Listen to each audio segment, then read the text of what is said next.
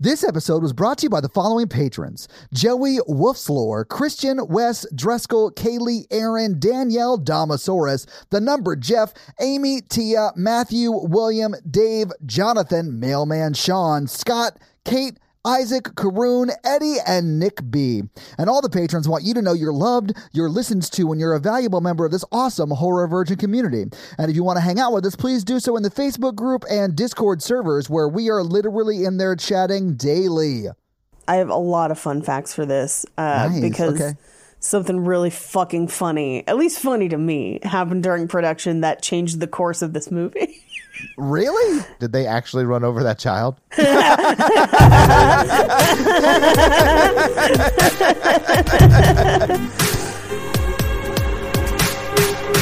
I mean, my favorite part of the movie is when the doctor was like, okay, so these kids were a killer cult, so like I'm out of the murder, like I'm good to go. Like this is great. Yeah, we should have seen a scene where he was just like, oh my God. Right? Yeah. And you could definitely tell how cool he was. Like, that's not his first child murder. no, he is very calm under child murder pressure. He handles that very well. Yeah. Only an experienced child murderer could handle that kind of thing that well. Thank you for tuning into Horror Virgin. I'm Paige. I'm Mikey. And I'm your Horror Virgin Todd, which means I don't like scary movies, but you guys make me watch them. And this week, you guys made me watch the Stephen King masterpiece, Children of the Corn. I didn't even know Stephen King did it. Me either. I cannot believe I have never seen Children of the Corn before. I can't believe you'd never seen it either. And it's a whole franchise. I've not seen any of It is a whole franchise. Yeah, I panicked for a second because I saw that there were more recent ones, and I was like, oh shit, we didn't clarify which one we were watching. That's the TV movie on Sci-Fi is what you found. TV movie, apparently. It's not the same. Excuse me, sorry. I enjoyed the movie because I felt like it was a more realistic depiction of what evil children would be like. Oh, and yeah. how to handle them. And how you are like okay to just fucking shove these children around. This dude is shoving kids the whole movie, and I'm here for it. But like, they're scared. I mean, like, because he's a big adult. And Malachi's this big ass, like, awkward 15-year-old, but like everybody else, nah, bro. Yeah, no, a lot of them are like children as children. Yeah, and he's shoving children as children. Like, he does fight Malachi at the end, but he's shoving kids the entire movie. Oh, yeah. Yeah. I mean, okay, so like they're really deadly or whatever in the beginning where they had like their secret plan and murder the whole town or whatever. I get it. That sucks. But like once you know they're evil, like they didn't exactly pose a great threat throughout the film, at least with the doctor. No, I mean, if more than two people showed up, it would have been very easy to overtake them. Yeah. Well, and that's the crazy thing is in the beginning when they've like a whole town to contend with. Well, they had the element of surprise, Paige. They did. Yeah. And conveniently, all 8 adults that live in that town were in that diner at that moment. So they just murked them all there. And like headcanon here, that one police officer, I think he must have killed 4 to 5 children before they put him up. Oh, he has to have. I have notes on the short story versus the movie and some of the plot lines that don't make it to one or the other. But one of the things that they do cover a little bit more in the short story is that policeman had like laid out a full ass plan to try and burn the fields. But what I don't understand is why he didn't just drive to the next town and get the other policemen. Or Paige, use the radio in the car? Yeah, anything, Todd. I mean, if you try and you have to suspend a lot of disbelief to like buy into the premise of this movie, because like the post office would have come and been like, oh, everyone's been murdered, so I have to contact the authorities. You know, like any one thing, like grocery store deliveries, like anything that goes from town to town, they would have been discovered like at least within 3 or 4 days. Yeah, and the implication is they're killing all those people. But I'm like, if everyone you send to this town goes missing. I know, right? Paige, I need to right now break into your thing and just say, Mikey thinks we're ignoring him, but he's just muted on the Zoom, so we can't hear him. Oh. How did that happen? Mikey, hit the unmute button. I was like, I guess I'll wait my turn to talk. I was like, I saw you start talking, and then it was so funny. I'm sorry, I had to point it out. How did I mute it? I don't know, but you've done that more than once. Well, I'm not good with this. But what were you saying? I'm sorry. What were you saying? I just want to see like a Rick Grimes-esque figure like trying to burn the cornfield, shooting children over and over again. I mean, that's basically what that first cop was. The blue man. I 100% think the cop was killed before they like killed the rest of the town. No, I don't think he could have been, right? The cop survives and is killed last. Is that in true? Both. Yes, in both the movie and the story. I assumed he was taken alive and then put on the Cornifix. Yep, Cornifix. And then, killed that way. Oh my God. Also, the amount of like weird voice. I mean, you could tell they got real kids because of how they screamed. And I was like, oh my God. Malachi, the evil dude's going to get you to kill me. And I was like, oh. Dude, when Isaac gets killed, I was so happy. Fun fact, Isaac, and I don't mind burning through this fun fact because there are so many fucking fun facts. Isaac is one of the few in this movie that is not a child. Yeah, I did look that up because I was like, he looks like a 40-year-old, 12-year-old. He is 24. Yeah. I thought it was the same guy from that rom-com we did? Princess for Christmas or whatever. Oh, yeah, Lil T or whatever his rapper name was. Lil T? Yeah. When the kids start arguing, I was just like, this sounds like real children arguing. That's because it was. And that's why they get shoved. Shove. I like how they stab him and it's like not very deep and he just like gets madder and then just beats up all the children in that church. Like that's how I feel evil children would go. Yeah, absolutely. The end was where the girl comes and they just slam her head against the glass and knock her unconscious and they're like, fuck this place, let's go. That's fun fact. That's only the end of the movie, not the end of the short story, which I'll go over in fun facts. But well, there's sequels, and I am here to see all of them now. Me too, honestly, because this movie is a little insane, and I'm here for it. This is the best of all of them. Oh, I'm sure it is. Like that's what terrifies me about the Hellraiser series, because if that's the best of the Hellraiser series, they're all terrible until 6 when Henry Cavill comes to join the crew. I think Hellraiser will get better the worse it gets. No, that might be true. Yes, Hellraiser 1 is the most coherent. Let's terrifying. Put it that way. Coherence is overrated. I mean, when it comes to Hellraiser, yeah, I think so. Because some of those like late ones get fucking nuts. Come on down and get pins in your face at the Cinnabon. In Hellraiser 6, they just get the thing out of a magic claw and then a kid opens it up and then the Cinnabons are everywhere. Out of like a vending machine magic claw thinger? Yeah. Mm-hmm. That's amazing. Nice. So Paige, you've seen this movie before. Do you remember your first experience with it and what was that like? Yeah, I was a full-on grown-up because I saw this after college when a bunch of my friends made like a riff track to it. So they made like a Mystery Science Theater podcast about it? Yes, and then you could play the track while you watched it. Oh, I love that. Fun fact about Horror Virgin, someone who was originally involved in the founding of this show wanted to do that and was upset when I was like, no, let's not do that. So, yeah, as someone who has watched other people try and fail, yeah, it's harder to do than people think. It's super hard. Like from a production standpoint, it's a nightmare. And that means people have to watch along with you and like it's a hassle. Like that's not a really good listening experience either. But I explained that to them and they got over it. So that was the first time I saw this and I was like, oh, Corn Samar is fucking nuts because like that's basically what this is. So have you seen it multiple times since you initially saw it or is this? Oh, yeah. Okay. Yeah. I find this movie hilarious. It really is. It is rewatchable as hell, too. Now, I will say it definitely has pacing errors, which I really noticed this last time because I had stayed up way too late watching The Witcher and I really wanted to get to bed, but I had to watch this first. Yeah. And so when at 40 minutes in, they're finally getting to the town, I was like, fuck me. Like this is... And that's wild because when we kick it off, we'll talk about it, but like it jumps into it. Like this is the first time I saw it and I thought it was going to be like most movies from the 80s that have like long ass credits or whatever. So I was doing the social post about us watching this movie and I missed the murder scene in like because it happens in like the first 3 minutes of the movie. So I was like, wait, what the fuck is happening? I got to rewind it. I just started the whole thing over. Yeah, the first murder happens instantly and then nothing else happens for like 40 minutes. I know, like that's what, and those are like huge pacing issues. I wouldn't say errors because they probably intended to do that, right? Well, we'll talk about it in fun facts because it could have been worse. Let's put it that way. Oh, wow. Okay. Well, just like with Star Wars, a good editor can save a movie. I mean, that still didn't happen here. It's Christmas. I don't want to have the conversation. No, I mean the original Star Wars. That's true. George Lucas's, I think it was his wife at the time, who was the editor for it, saved that movie. Yeah. Anyway, so yes, I've seen this multiple times. I have not seen any of the sequels, though, because I was like, it can't get better than this. What I will say for this, and I think kind of applies to the short story, although it's one of those things where, like, the second you start picking it apart a little bit, you can't. It instantly falls apart. It's like a raccoon washing cotton candy. That raccoon and cotton candy is so sad to me. Like, it's so sad. Yeah, but that's kind of what this story is like. But what I will say is the premise is terrifying. This idea of, like, coming into a strange city and there is a child cult that is just ready to murder people at any turn. Oh, yeah. And then finding out that the thing that they're worshiping is fucking real.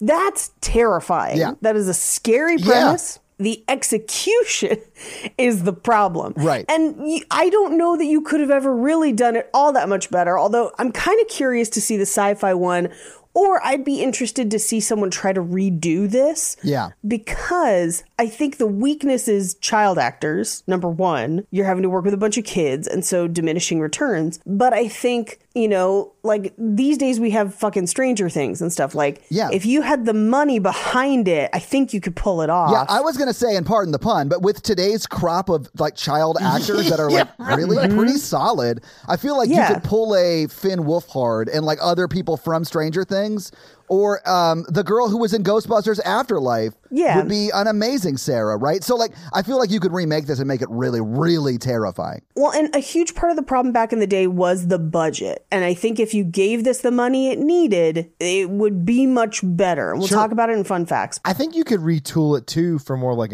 to get rid of all the, you know, think about it for a second, it doesn't work. Make it in, like, an urban setting where, like, there's just, like, a small patch of corn with, like, a creepy thing, and, like, these kids murder randos or, like, unhoused people and drag them back to the corn. I'm sorry. Do you think that there's corn in the city, Mikey? They do have urban farms. Like, my sister lives in Arlington, and, like, no joke, they can walk to an urban farm where they have a plot of land and they grow shit. They don't grow corn. We have, like, 5 around the city here. But corn, though, Mikey, corn. Corn is, like, one of the easiest things to grow in Tennessee. No, it's not. Corn is one of the hardest things to grow, dude. Well, no, in Tennessee. A lot of people grow corn in Tennessee. Oh, okay. Yeah. Like, there's a lot of people, like, sell their corn on the side of the road and stuff. I mean, yes, it's pretty country. It's one of the few things we can't grow in California, which is like people do, but people struggle to grow corn here. Yeah. But we can grow almost fucking anything else. Yeah, that's wild, because you guys do grow most of the food that the U.S. eats.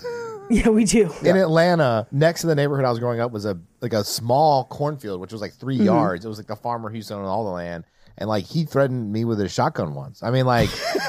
I can just picture, like, Mikey walking through his corn and hearing, "Boy, you better get!" like a cocking of a shotgun. That was pretty much what happened. I mean, I feel like, Mikey, what you're describing is just a band of kid murderers, and ditch the corn. That's a scary story on its own. Yeah, what you're describing is the Foot Clan and Teenage Mutant Ninja Turtles. Yeah. I'm just saying, you know, like, unsupervised young people could do more trouble than, like, a town without adults in it. But, I mean, I feel like the scariest part of the town without adults is that no one knows. And that's kind of why some of this works. Well, there'll be some. I can make it work. I like them in the, like, out in the middle of nowhere. That is the scarier part for me. But I will say, fuck, and I cannot overstate this enough, them kids. I do feel like in this situation, I would adopt Mikey's tactic of beating up evil kids. Because A, I could, and B, they earned it. And these weren't even like kids.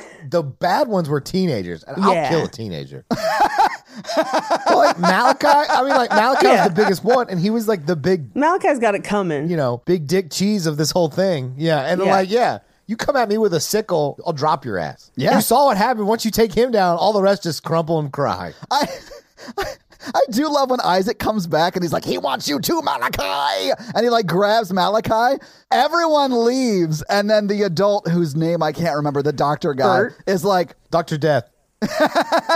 Dr. Bringer of Kid Death, like looks at them and just goes, this doesn't involve me, and then fucking bones out of there, like runs with them. Yeah, I love that. I'm not gonna fight a demon for a child that just tried to murder me. I think he made the right call. I'm just saying it was funny to watch. It was funny to watch. Well, I do like that they get to the barn and all those kids who were literally just trying to kill them are like, save us! Yeah. Like, fucking typical kids, Fair weather fans over here, always going with who's in first place. Who's tallest. Can't reach the soup now, can you, little Isaac? Maybe we should just get into this movie, because we clearly are going to have a lot to talk about scene by scene. Yes. So this movie opens immediately, and something that I think they did in post, but I'm not 100%. If you look on one side of the road, the corn is dead. On the other side, it's not. And it's the side where Gatlin is, where the corn is not dead. Yeah. But it's basically either side of the highway. That's pretty interesting. We cut to the town of Gatlin with a church where it's talking about the corn drought, and it's got like a poster outside, and everyone's kind of walking out after church, and we start to get child voiceover, which I like. Terrible idea. Like, this is one of the worst voiceovers we've ever had on this show. You don't like this like normal little boy who watches his whole town dies is like, and is totally fine about it. It's just like, I mean, that's the way it goes. Like, this is me. I bet you're wondering how I got into this situation. Yeah. Well, my town's obsessed with corn, and that led to murder. Yeah. So we basically see the start of the murder, where he and his dad are at a diner. His mom and his sister are homesick. And at the diner, the teens working there poison all the old people, and then Malachi and his cronies come and kill everybody else. And outside the window, we see Isaac. It's the scariest shot of Isaac. It is. Isaac's scary. Isaac is a creepy looking dude. He looks like a very intimidating Amish gentleman. He is terrifying looking. If AI turns evil and takes the shape of a child, that's what he would look like. Yes. Or the shape of a 24-year-old man, but yes. You don't know because it's AI. That's true. You can never trust AI. That's what Linda Hamilton taught me in this movie. No, wait. It was Terminator. My bad. Mother of the future. I know. Anyway.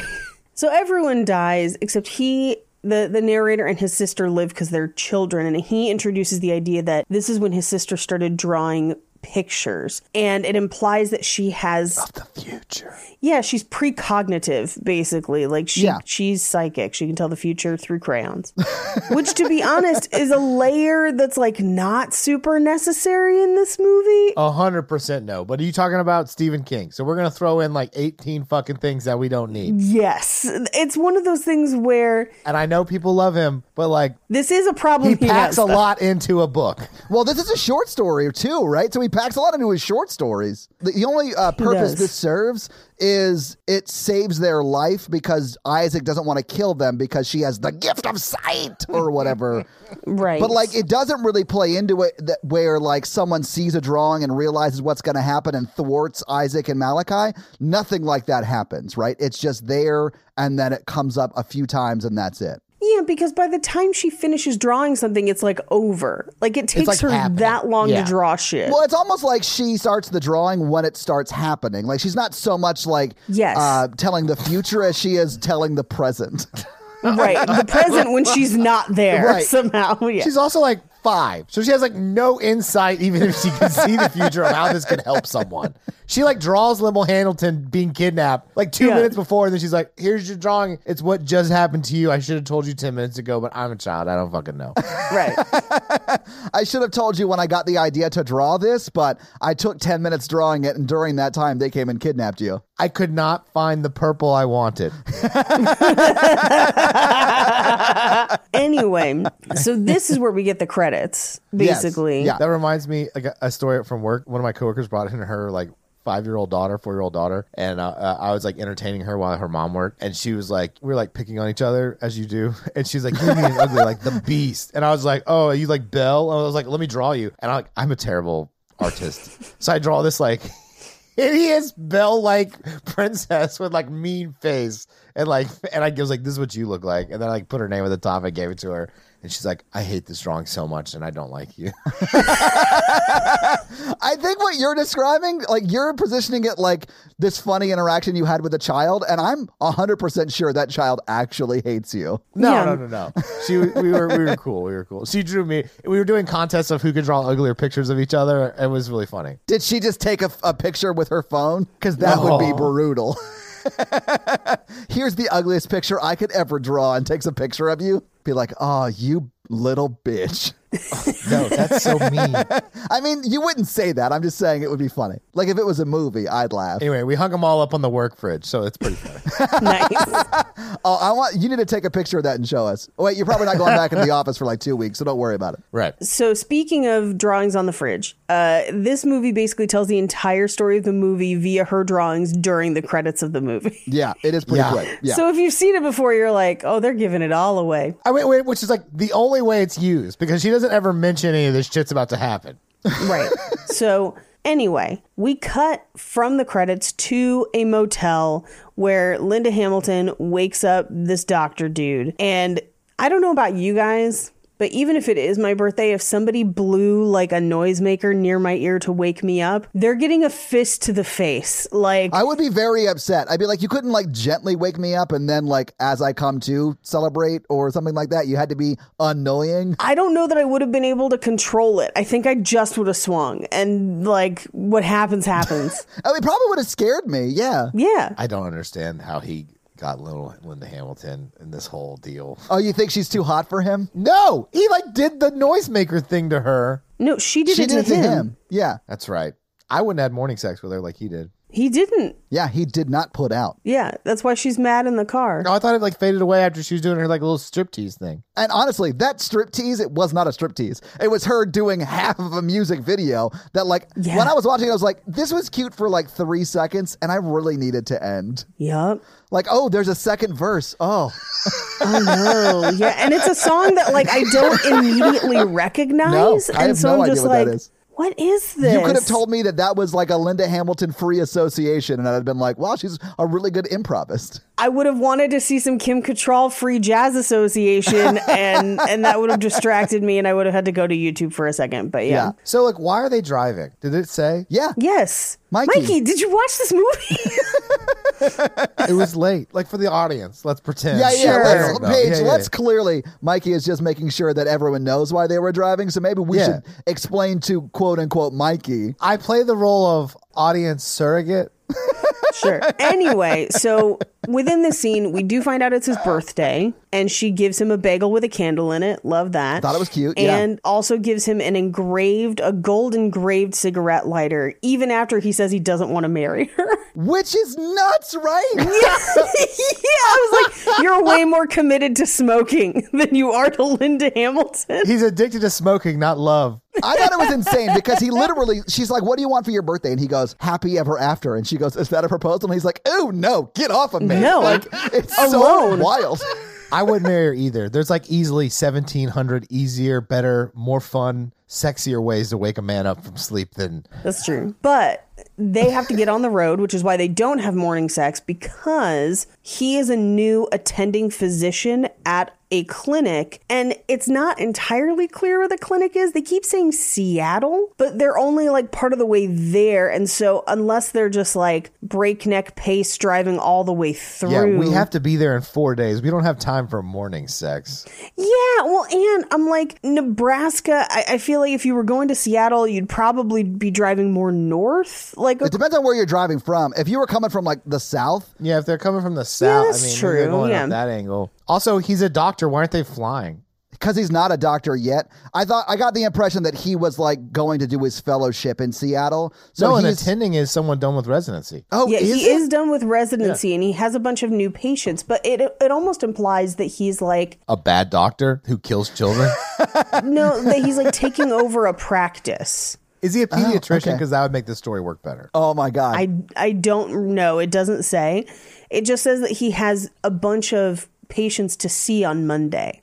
So like he already has appointments set up. You know what it is? He's probably like, I don't want to offend anyone, but he's probably like a chiropractor, which is like not a real doctor. It does say that he is a medical doctor. He is an MD because that's what it says on the gold. But like That's what like they consider themselves as, but like, you know, they're not. Yeah, but as far as like degree, that's what it says on the lighter she gives him is MD. So he's just gotten his MD. He's licensed. I'll just stack it up to Stephen King really inventing an overly complicated backstory for no reason. Yeah, I think it's Stephen King not understanding how doctors work, maybe, but also trying to have it both ways of like having them be AKA from the city, and that's why they're going to Seattle, but also having him take over what seems to be like a private practice. Okay. Yeah. Like a tiny one in a tiny town where he would already have appointments. I'm not going to lie to you guys. I didn't really pay attention until they ran over that child. Yeah, we know. That's super clear, Mikey. Yeah. I feel like you paid attention during the kid murder scene 4 minutes in, and then we're on your phone until they ran over that child. I mean, you couldn't even really tell it was Linda Hamilton until she exposes that shoulder. You know what I'm saying? Wait, do you have the same affliction that Paige does, and you can only identify women by shoulders? I couldn't see her teeth until she stripped teeth. They call it a strip teeth. Mm-hmm. I was thinking about trying to make a new game and I ran out of time, but I wanted to see if Mikey could identify people from one tooth. I would hate if I even got one of those right. Here's what's crazy. Given last time, I think you're going to get multiples of them right. I know. Because you're a fucking serial killer.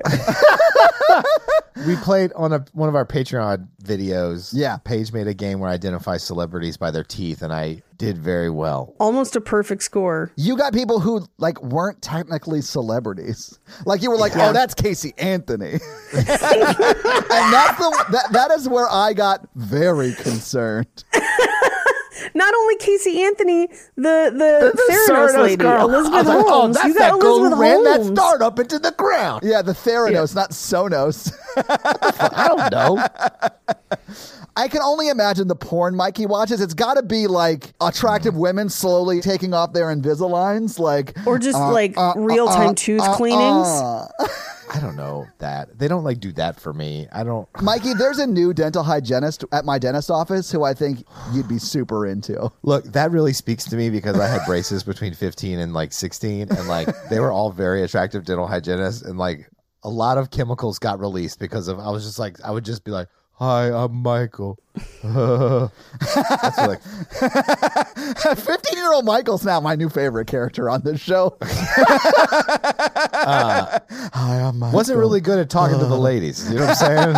I find that hard to believe, Mikey. Also, in retrospect, that dentist must have been, I don't know. It was just like tins everywhere. I was just like, what is this? A dentist knows how to hire, man. My dentist is a woman, but I do think you'd be into this dental hygienist because a dental hygienist would be your like perfect woman. Has great teeth all the time because they're super like into that and knows how to clean your teeth. Mikey, just sit back and relax while I scrub them teethers. I've always wanted to date like a hairstylist so they would wash my hair and do the scalp massage. I do like having my hair washed. Like that's a real thing. Yeah. That's a really intimate thing that I would like a partner to do for me. It is. And last time I did it, I looked up and I was like, Matt, you're doing a great job. Because Matt is the guy who cuts my hair. And he was doing a great job. But it did feel weird. But Mikey, my dental hygienist, like she would be your type, Mikey. I think she's way too young, though. The one in high school looked like Terry Hatcher. And she was like mixing the bowl, and it was just like I was just like, oh, like I've gotta go home. Do you have a bib that covers my lower half as well? We are way off track. Back to the episode. So they're driving. Yes. So they are driving across the country. Right. I didn't know that boy's name was Country. They haven't, dude, that's like another 20 minutes from now. Is it? Like, that's like 4 scenes from now. Yes. But it's still funny because I didn't know his name was Country after you saying he's driving across country. I'm leaving that shit in. I thought they get up, they start driving, they kill this kid. No, there's like 4 scenes in between it, Mikey. They don't hit that kid till almost 30 minutes into the film. Yeah. Did I watch the movie? I don't know, Mikey. Did you? I thought I did. What happens? Yeah, okay. Thank you. So yeah, that's what she does. She's going to tell us. I'm going to tell you. So it intercuts between the car and the town. In the car, they're kind of just talking about nothing for most of this 30 minutes. But then it cuts back and forth to the things happening while they're driving. So Joby and Sarah and Joseph, who is the kid that they eventually hit, are running through the town with a suitcase, kind of trying to sneak Joseph out. He tells them he's going to come back for them. He promises. And Sarah is just like, but we don't like it here. Please take us with you. Yeah. And he doesn't. He runs. Meanwhile, this is where we get the first kind of like info about Isaac and Malachi, where allegedly, according to Sarah, Isaac doesn't let them do anything. And Joseph is like, just don't tell anyone I'm gone. Basically, you hide until I get away. And she says, you're not going to run through the corn, are you? And he's like, yes, that's the fastest way toward the highway. And so he takes off through the corn. Which they don't really talk about this, but like the fact that she says, you're not going to run through the corn, are you, leads me to believe that something will hurt him if he does that. Why not take the long way to the highway if you know like that, even if it's just Malachi? I mean, we find out at the end of this movie that there actually is like a demon in the corn or whatever. Mm-hmm. So like I extra would not go through the corn, but even if it was just Malachi with a knife, I'd be like, I'll walk the long way around. It's fine. Well, I think he'd be out in the open if he walks the long way around. I guess that's true. And Malachi would just come get him there. So I guess that makes just sense. Come get him there. No, I mean, the corn made sense to me, even though I like know what's going to happen. But yeah. Anyway, so he runs through the corn toward the highway. Meanwhile, on the highway, Bert and Vicky are trying to find something on the radio, and they keep finding this like fire and brimstone preacher, and they're kind of making fun of him. Do you notice that on the dashboard in these shots before they hit the kid, you see the Stephen King book, The Night Shift? Yep. Yeah. Mm-hmm. Oh, was that one of your fun facts? Yes, it was. Shit, I'm sorry, Paige. I surprisingly did not notice. Yeah. But that's where Children of the Corn is, the short story is, right? Yep. And a bunch of like Lawnmower Man's in there, and a bunch of other ones are in there too. A bunch of stuff is in there. Lawnmower Man is a bonkers ass movie that we should do at some point. I'm going to make all the telephones ring at once. I've never seen it. Well, he becomes a robocaller. Yep. I hate him. He's always asking me about my extended warranty. It's because it's setting up for maximum overdrive. Anyway, so he's running through the corn, and we hear like giggling voices, like children giggles, and we do get a close-up of a corn spider. Yeah, which I did not like. Which, that would stop me from running through corn. Yeah. I'd run faster. Well, it depends. Like, are you already halfway through the corn? Like, is the fastest route out of the corn to continue through the corn? Then I would run. Yeah. But then the music changes to, it sounds almost like Duel of the Fates from Star Wars. But it's kids' voices. It's not like a choir of like the Philharmonic or some shit. Yeah. It's like kids singing creepy shit. Which, if I'm going to duel an evil kid, I want all of the other evil kids to sing Duel of the Fates in the background. I'm not entirely sure that's not what happened. Because, like, it's the same music for the rest of the movie. Yeah, it's kind of like music box background. And then kid choir just like, yeah. And you're just like, what is happening? And there's like one recorder. Yeah. Because that's the only instrument kids know how to play. Yep. You know who should have done the soundtrack to this movie? Who? Korn. I don't think there was a corn as we know it I don't yet. think there was either. But I do think the build up and I can't remember the name of the song. I know what you're thinking of, and now I can't. That song, right? And then before Malachi stabs the kid, go. That part, you know what I'm saying? But just seen by like little boys, like go. It's kids doing that part. The Kids Bop version of Korn. Yeah. I think the Kids Bop version of that is just Hanson. Bop, stepping by Malachi. That's what I want. I want Kids Bop of the Corn. I have a lot of corny jokes for this episode. Oh, yeah, Mikey. Same. I have a lot of puns written into my notes. Yeah, well, listen, I am all ears for your corny jokes. It begins. Oh my god. Anyway, so we get the thing that makes me laugh way too hard in this scene is as he's running. It's like this dramatic music, and we just get intense close-ups of corn. Yes. As if it's evil, but it's just corn. Well, in this shot, it's just evil, but there's a full-on grown adult corn fight scene later on in this movie, so... Yes, and I was never happier to have subtitles on than I was during that scene, and that's why I sent you the screenshots this morning. Oh man, corn moaning Corn or whatever. Yeah, no, corn scream. I'll have to look at them when we get to it. Yeah. Let's table until we get there, but they are hilarious. Anyway, so we do see Malachi's hand with the knife, and we see that Joseph gets stabbed and blood spills onto the suitcase. Meanwhile, back on the highway, they're trying to figure out where they are and where they should stop, and they see a sign for Gatlin, but Vicky notices that it's not on the map. And Bert's like, what do you mean it's not on the map? And as they're looking at the map, they look up just in time to see Joseph in the road, and they hit him full ass force. They do. Like, they don't even try and brake until after the body's under the back wheel. Yeah. It was very graphic. I was very surprised. I mean, it's also very clear it's like a doll, right? It's like a big life-size doll. But man, this is inappropriate, but I laughed out loud. I was like, holy shit. I forgot it happened because it had been a minute since I saw this movie, and I was cackling to myself. And I realized between this and Pet Sematary, like, Stephen King is a thing for kids getting run over. Yeah. Controversial opinion. This is just my opinion and my theory. Do you think he's maybe hit some kids with cars? And just like... This is him, like, working out his trauma with murdering children with his car. Yeah, I don't know. Like, it happens so often. It does. I'm not saying it's a pattern, but it's a pattern. It is a pattern. This is a real answer. I know you guys are joking, so this is like a shitty yes and, so I apologize. Oh, yeah, I don't think Stephen King is a murderer, although I do think that would be a great movie if Stephen King was played by Nicolas Cage. Stephen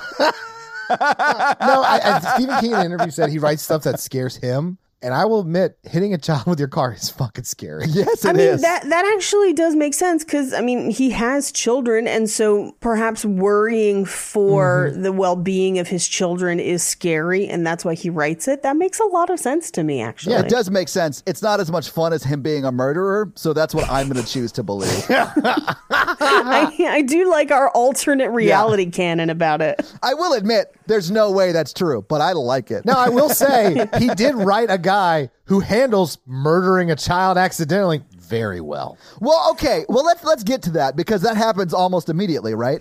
Like, because he walks over to that body. He's like, Linda Hamilton, you were driving, right? Because, like, you know I got that thing on my record. I've been eating rum raisin ice cream. Oh, the bees, they're everywhere. They're ripping our flesh off. Like, yeah, like. But I did need the scene where he, like, walks up to the body and, like, notices that the throat has been slit, where he was just like, oh, thank fuck. He was already dead. Oh, my God. Because there's no way he's not going to jail forever. Although if I was like a backwater sheriff who didn't really get like a lot of training in how these types of things happen, I would assume his throat got slit by the bumper and that dude's still going to jail forever. It could 100% still got slit by the bumper. Yeah. Well, and here, okay, this is, dark opinions. Welcome back to Paige's Dark Opinions. Oh, I like this. I think if he hadn't noticed that the throat was slit, he was just going to leave the body. So, okay, this is no joke. This is no joke. I literally thought he was going to drag the body into the corn and drive away. Yeah, and just be like, it's yours now, corn. Take of this our offering, O one who walks behind the rose. This is where I started losing it. Because he takes the body with him. He doesn't show the farmer, like, this is why it's important that this is like... Yeah. Like, I killed it. I found a child dead on the road. Like, yeah, like, he doesn't even mention it to the farmer guy. He's just like, what town's closest? Nice weather we're having. Oh, you mean the mechanic? Yeah. It is pretty nuts. You're right. Well, I think if he had showed the mechanic, like, I think that would have put the mechanic in a difficult spot because he does lie to them about the other town. And I'll get to that in fun facts a little bit. Well, that mechanic is in cahoots with the children. Yes. Yeah.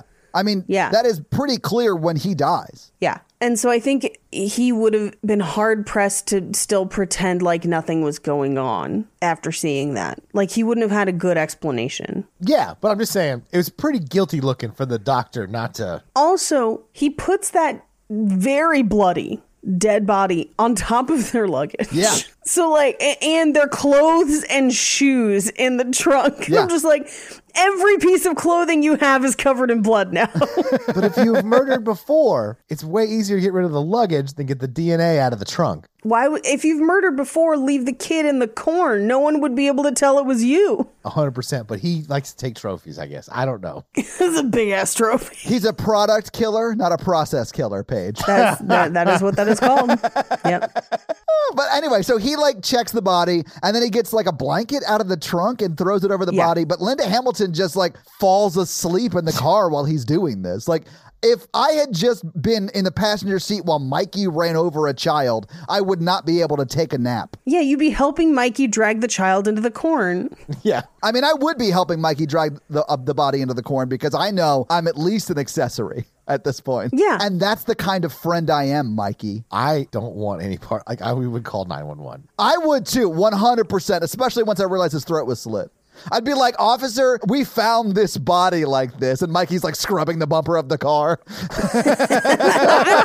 I mean, the second cell phones come into play, this movie falls apart. Oh, yeah, right? Like, absolutely. Unless they just don't have service. Now, I do think there's an alternate reading of this film, and there's some pieces of the original story that kind of suggest this, that this is kind of like another Stephen King story called In the Tall Grass, where the town of Gatlin and the fields around it are deliberately trapping them. Yeah. Kind of like The Ritual, where it's like the woods have trapped you inside though. Like, there's no option for them to get out. There'd be no service. They are in a supernatural environment and operating within it. And I think that's a fair reading of the movie. I think a version like that really kind of leans into that a little bit more would be even scarier. It's not super clear in this, but I think if you were to remake this today, that's how you get around cell phones, is they just don't have service. Yeah, I can see that. Anyway, so they put the body in the trunk and they decide to try and drive.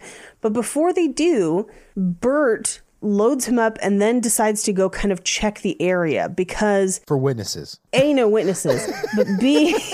He's like, I got to kill all these snitches. Got to kill all these corn spiders. The throat's been slit, and recently enough that whoever did it is nearby. Yeah. Which, like, at that point, I'm like, fucking drive away. Like... Yeah, I think he said within 4 minutes, right? Like, blood congeals in 4 minutes or whatever, and it was not congealed. Yeah, he knows a lot about that. Yeah, clearly there is something out there stalking them. Right. Oh, God. I love it. You're welcome, Mikey. I've got so many of these locked and loaded. That's a little kernel of truth for you. God, can you imagine the shits in this town if all they're eating is corn? Just be crapping out whole cobs. Anyway, he grabs the tire iron out of the car, and as he walks into the corn to look around, we see that Malachi comes out of the corn to kind of look around the car. I thought that was a cool, creepy shot. It is a very cool, creepy shot. What I don't understand is how Linda Hamilton doesn't notice him around. Because she's asleep. She's the worst. Instantly asleep. Yeah. She's narcoleptic. I mean, that's the only explanation at this point. It's narcolepsy, yeah. Or a head injury. Maybe she is concussed. That could be. She may have hit her head on the dash when he slammed on the brakes. I was disappointed in her character in this movie. I mean, yeah, because I wanted Linda Hamilton from Terminator 2. Right? I wanted anyone with agency. Where she's just like cocking a gun made of corn. She's doing pull-ups on corn stalks. I'm here for that. That would be amazing. She gets corn napped, and she is not even a damsel in distress. He just fucks off and like goes and does his own thing. Yeah, he does not try to save her after she gets corn napped. At all. Not at all. He doesn't want to marry her. And at the end of the day, if you're with someone you don't want to marry and they get kidnapped and you have to risk your life to save them. Guess what you're not going to do, Mikey? Yeah, exactly, Todd. It's ghosting. That's where the phrase derives from, Paige. Because they're getting turned into a ghost and you couldn't be fucked. You're like, I can't be bothered to fix this. No, because he has a debilitating corn addiction. I'm so sorry. He spends half of his life on Cornhub. Yeah. Oh, my God. Yeah, just playing with his cob. Cornhub should be the name of this town. Like Gatlin, absolutely. Cornhub. Anyway, what I don't understand is Linda Hamilton gets out and walks around the car and doesn't see Malachi. So he must be like in and out of the corn. Isn't that a part of her dream? One of them is a dream. Okay. I honestly don't know where the dream started and stopped. Well, I know where it stops, but I don't know where it started. Yeah. So they decide that they are going to proceed to whatever the nearest town is, and Malachi retreats back into the corn. Meanwhile, back in the town... So this is how I read this movie, is that he's not really a doctor. They're like a Bonnie and Clyde-esque criminals going across the country killing people, and at the end, they're going to murder those 2 children they take with them from Gala. I love when Mikey does his headcanon backstories that are always like insane. They're my favorite because, Mikey, we don't have any evidence that what you're saying is not true. Does he not seem excited to try to fight and kill a lot of these children? I mean, I would be too. Like, that sounds great. But at the end of the movie, I think he's begrudgingly taking those 2 children with them. He's like, they can stay with us for a week, right, honey? Wink, wink, wink. Wink, and I was wink, like, wink. Oh, he's putting a timeline on their lives. Yes. I do think if Mikey was in this situation, as soon as he realized the kids were evil, he'd be like, fuck yes, let's go. Yes. And then we get a Shaun of the Dead level montage scene where he's like raiding barns and finding like rakes and hoes and shit to kill kids with. I would just need one machete, and then I would go to town square. And they'd be like, outsider. And I'd be like, here, first of all, it's Outlander. Mikey. What the fuck? You interloper. How dare you not get it right? Outlander! We have your joke! I was like, when did this become Mad Max? I was like... excuse me, Mad Maze. I just need someone to go into that scene where he's holding Linda Hamilton hostage in the town square, and instead of Linda Hamilton, he like has Claire from Outlander. I'd have lost my shit. That'd have been great. I would have been like, wow, I need to sleep.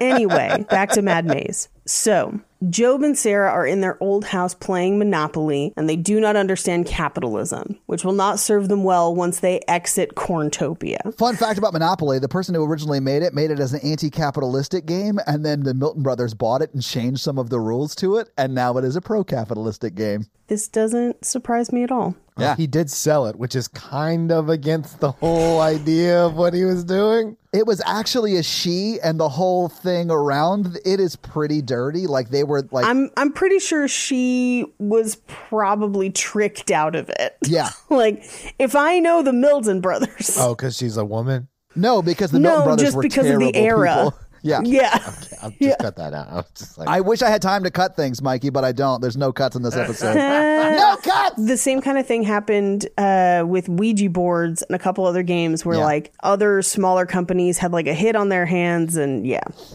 Anyway, so they're playing Monopoly, and who should show up but Malachi?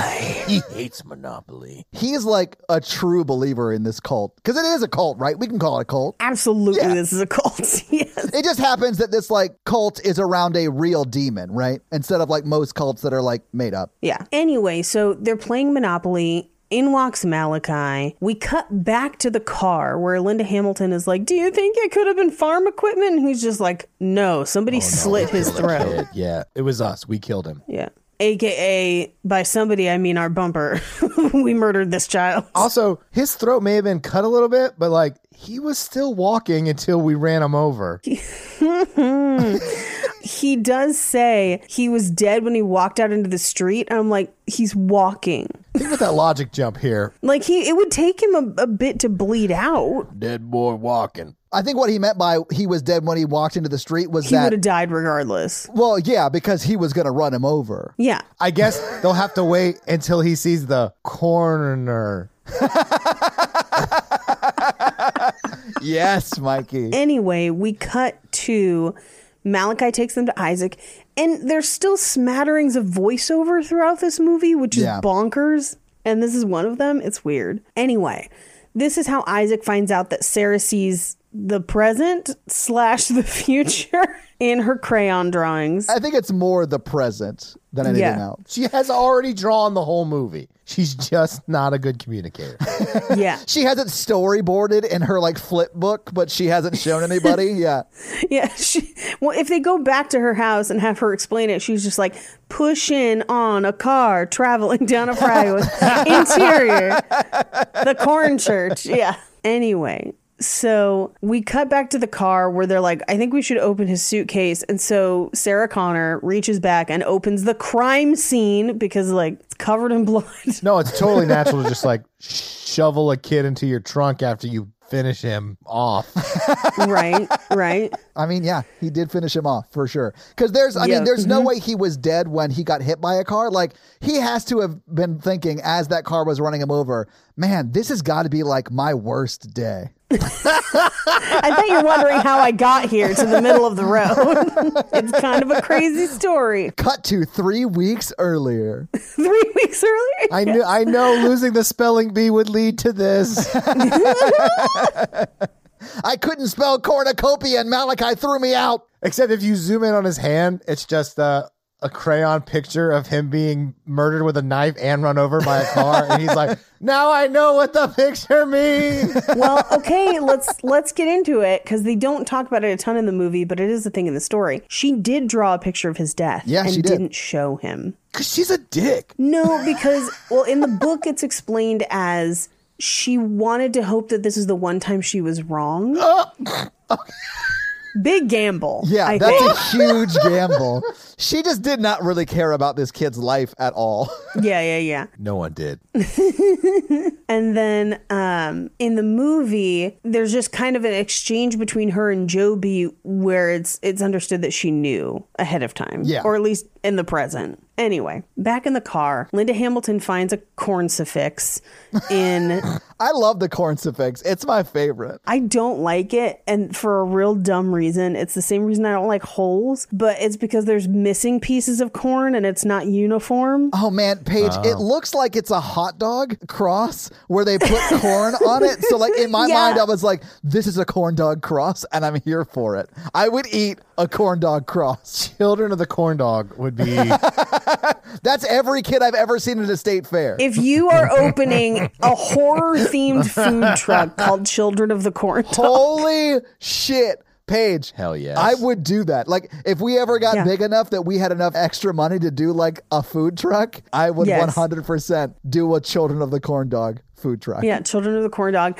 And you you name it after stuff in the movie, but it'll be like hot dog on a stick where you can also get like fried cheese on a stick and stuff like that. Oh, yeah. You would have all the different plethora of corn dogs to choose from, right? You'd have mini corn dog, you'd have spicy corn dogs, you'd have bacon, cheddar, jalapeno corn dogs, but you would name them after like a mini corn dog would definitely be Isaac. Like, you know. Like, or just like the corn cult and it's just a basket of mini corn dogs. Oh, yeah. Because they're all children. Except that I would make them all have like evil faces with teeth like carved into the corn dog. Why was I sure that yours were going to have teeth?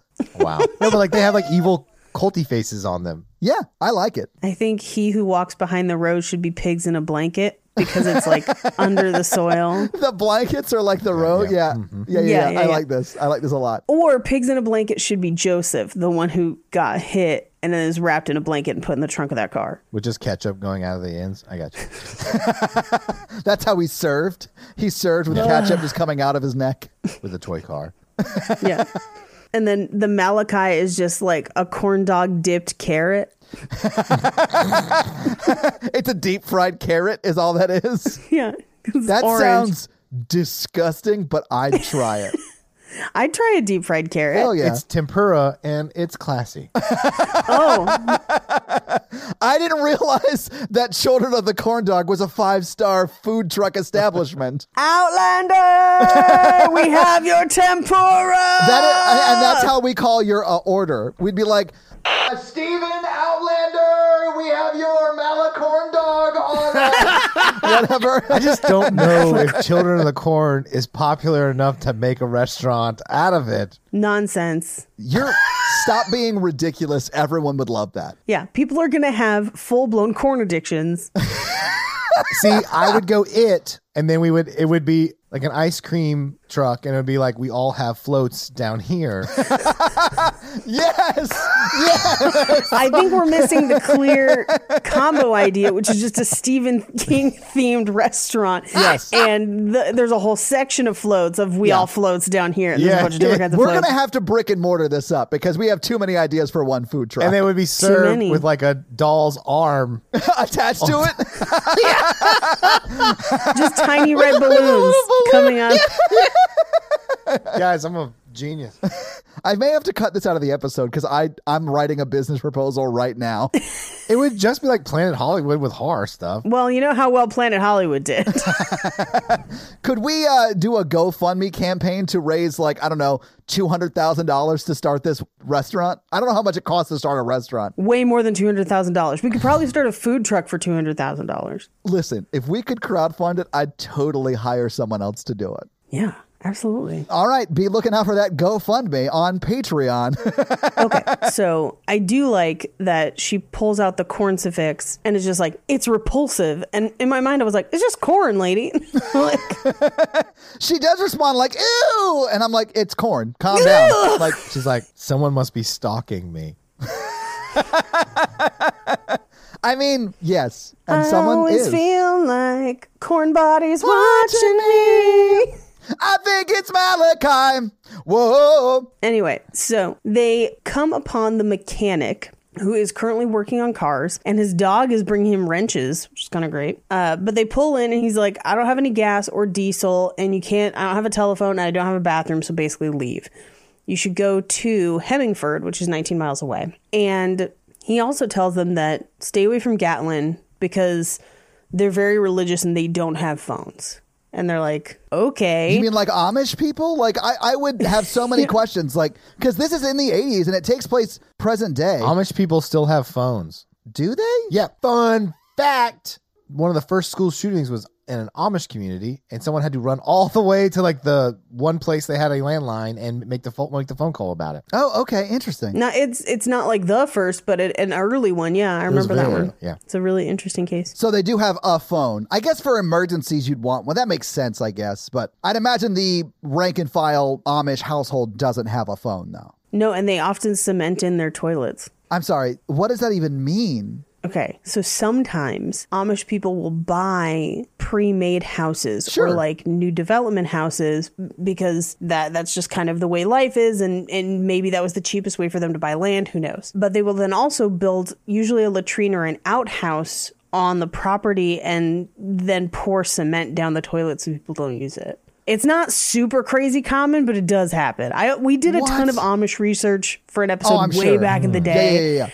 And like, that was one of the things that we were like, why the cement in the toilets? Yeah, why not just shit in your house? I don't know. That sounds like someone I know from a very particular movie that we just did that really wanted to bone that dude in the outhouse right after he took a shit. Mm-hmm. I don't even remember the name of that movie. Blood Diner.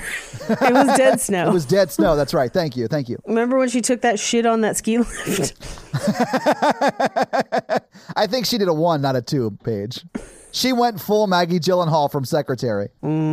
Anyway, so they try to drive to Hemmingford, but it seems like even though they've made turns, it just takes them in a circle back to Gatlin. Which, it's like the guy that they met at that gas station or whatever said, just go straight on this road. It's 19 miles. You turn right, literally right there. You could see it. It's like you turn right there, and then go straight for 19 miles. You'll be there. And they keep turning so much so that they end up driving in a cornfield. Well, here's the other thing I think, because they do make the turn for Hemmingford. They do. Yeah, we see that. I think there's one of two things happening. Either the signs have been changed to specifically lead people to Gatlin. Yes. Or the demon is real and is controlling what they're doing, right? Exactly. Yeah, which I get. Like, that's fine. Like, both of those equally make as much sense to me, and it's fine. It didn't bother me or anything. So, meanwhile, as they leave, the mechanic is like, hey, I never told them anything. I kept our bargain just like always. And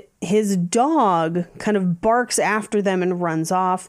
As he's kind of looking around his little like gas station mechanic shop, because we keep seeing doors opening and closing, like something's kind of hunting him. Yeah. He finds his dog's bloody bandana, which is super sad. I mean, like, I'm glad we don't see them kill the dog, but it's also very sad.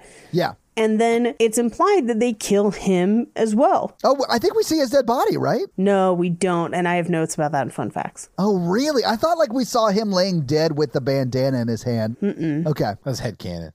Yeah, I mean, you might as well. Like, it tells you everything but that, basically. Yeah. So they're driving through the corn, and there's this really funny part where, like, the car hits a bump, and so the body in the trunk makes a noise because it, like, kind of thumps around. And for a hot second, Linda Hamilton's like, what's that? And he's like, it's my golf bag. And I'm like, does she not realize there's a body back there? She doesn't. I don't think she knows they are transporting a dead child in their trunk. I have no idea. Who is still in there when they drive off with 2 other children? Well, they don't drive off because the car doesn't work. They have to walk. Oh, they did leave the dead child behind. They did. That dead child is buried in that car now. Like, no one's ever going to find that kid.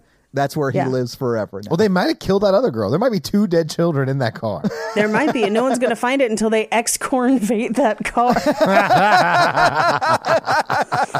There's so much corn in this movie. Oh, yes. Anyway, they decide at this point that they're just going to go to Gatlin since it's closer. And we cut out to the field where Isaac is making a speech about basically how they killed Joseph and how the Outlanders are coming and they need to sacrifice both of them. So they need them to bring the Outlanders to him. Meanwhile, Vicky and Bert get to town and it is deserted. They find Hanson's Cafe and it's just full of corn and rats and secret teens. I thought it was nuts that the corn like invaded the buildings and stuff. Like there's corn stalks all over the buildings. I was like, what is happening? Like, are they taking corn and like duct taping it to like the walls? Like what, why? What is happening? I always thought the kids were putting the corn places. Yeah. But then I was like, maybe they're not because it appears so quickly.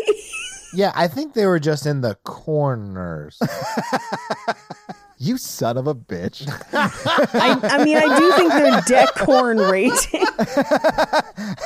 That's what it is. The kids are just decorn rating the town. Yeah. Yeah, I'm on board for that. Yeah. Anyway, they get kind of chased a little bit through the town where they can kind of see that kids are following them, but nobody's really like chasing them yet. Yeah. And they don't know that those kids are evil. So like, I mean, they should. I mean, yeah. But like the doctor's not full on like, I can beat up these kids and it's fine. So he leaves them alone. Right. Yeah. So they get in the car and they're going to go to Hemmingford. But on the way out of town, they stop at Joby and Sarah's house, which I don't know why they stopped. Just fucking drive. Like, anyway. They have a murdered child in their bags. That's probably why. Yeah. And it's going to stay murdered. It's not going to be unmurdered. Like, he doesn't even check the pulse. If we go back to the tape, he knows what he did with that car. He man. checks his neck. Yeah. You can't really check the pulse when there's an obvious blade wound through where you would normally check the pulse. Yeah. When you can feel the vein like directly and you're like, oh, they're dead. Yeah, when you can see the blood coming out of the vein you would normally put your finger on to check the pulse, you can figure they're dead. He's not a good person. He's just not a good person. He's not. Anyway, so they break into this house to try and find a phone, but it's cut. And they hear noises upstairs, and that's where they find Sarah. When he, like, is driving, and then he sees, like, the door close on the house or whatever, he's like, no, we're going to go in there. We're going to check it out. I was like, what the fuck are you doing? Just, like, why? Leave. Why are you going to to go check out this house? Like, none of that made sense to me.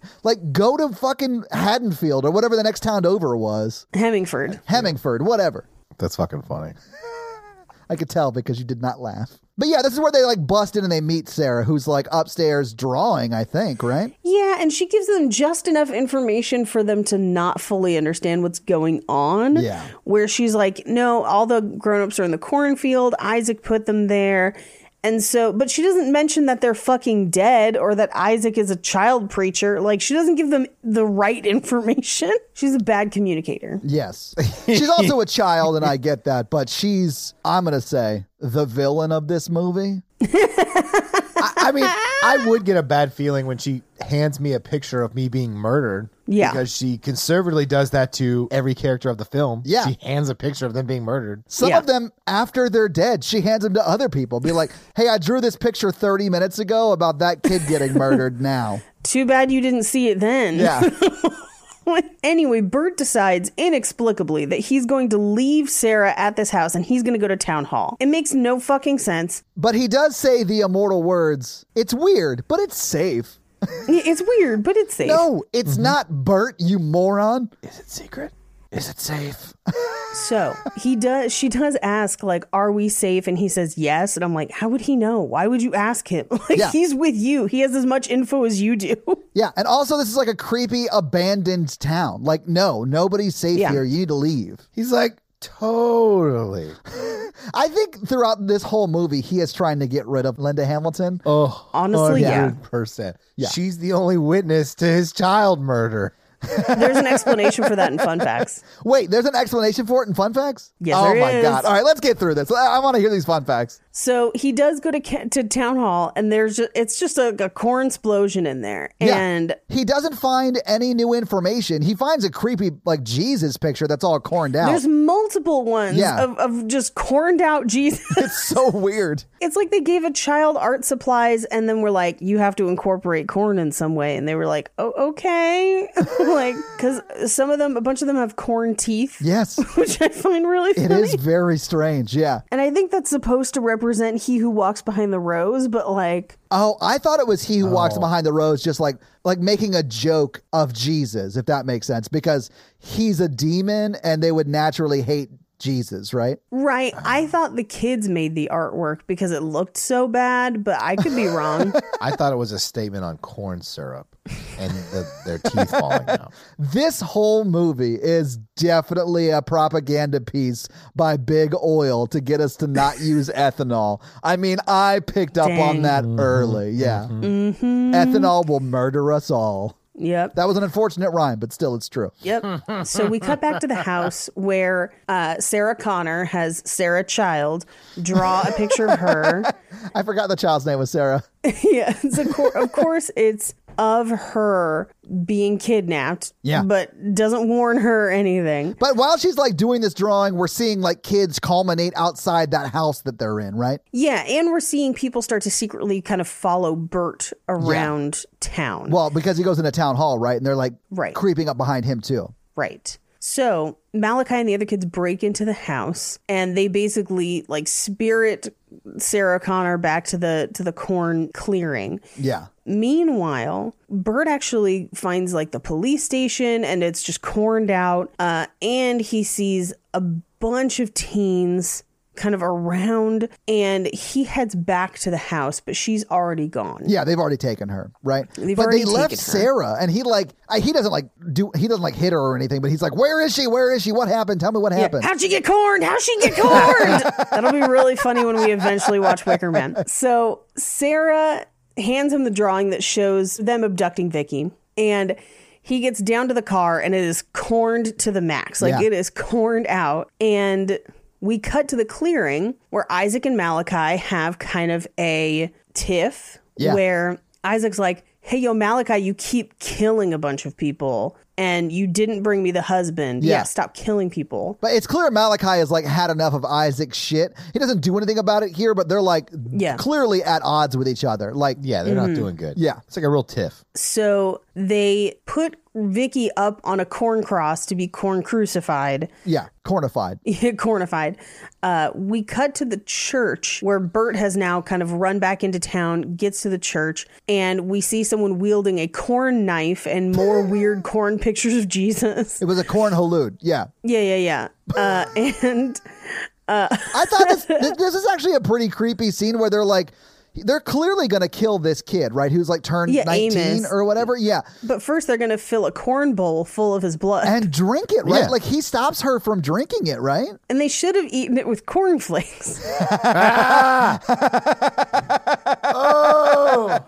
Son of a bitch. I love it so much. Yeah, absolutely. They should have. Then it would have stopped them from masturbating and being killed by the corn demon. Oh my God. Yeah. If you don't know how cornflakes came about, do a little research. And graham crackers. Yeah. Cornflakes and graham crackers. Yeah. I do love graham crackers.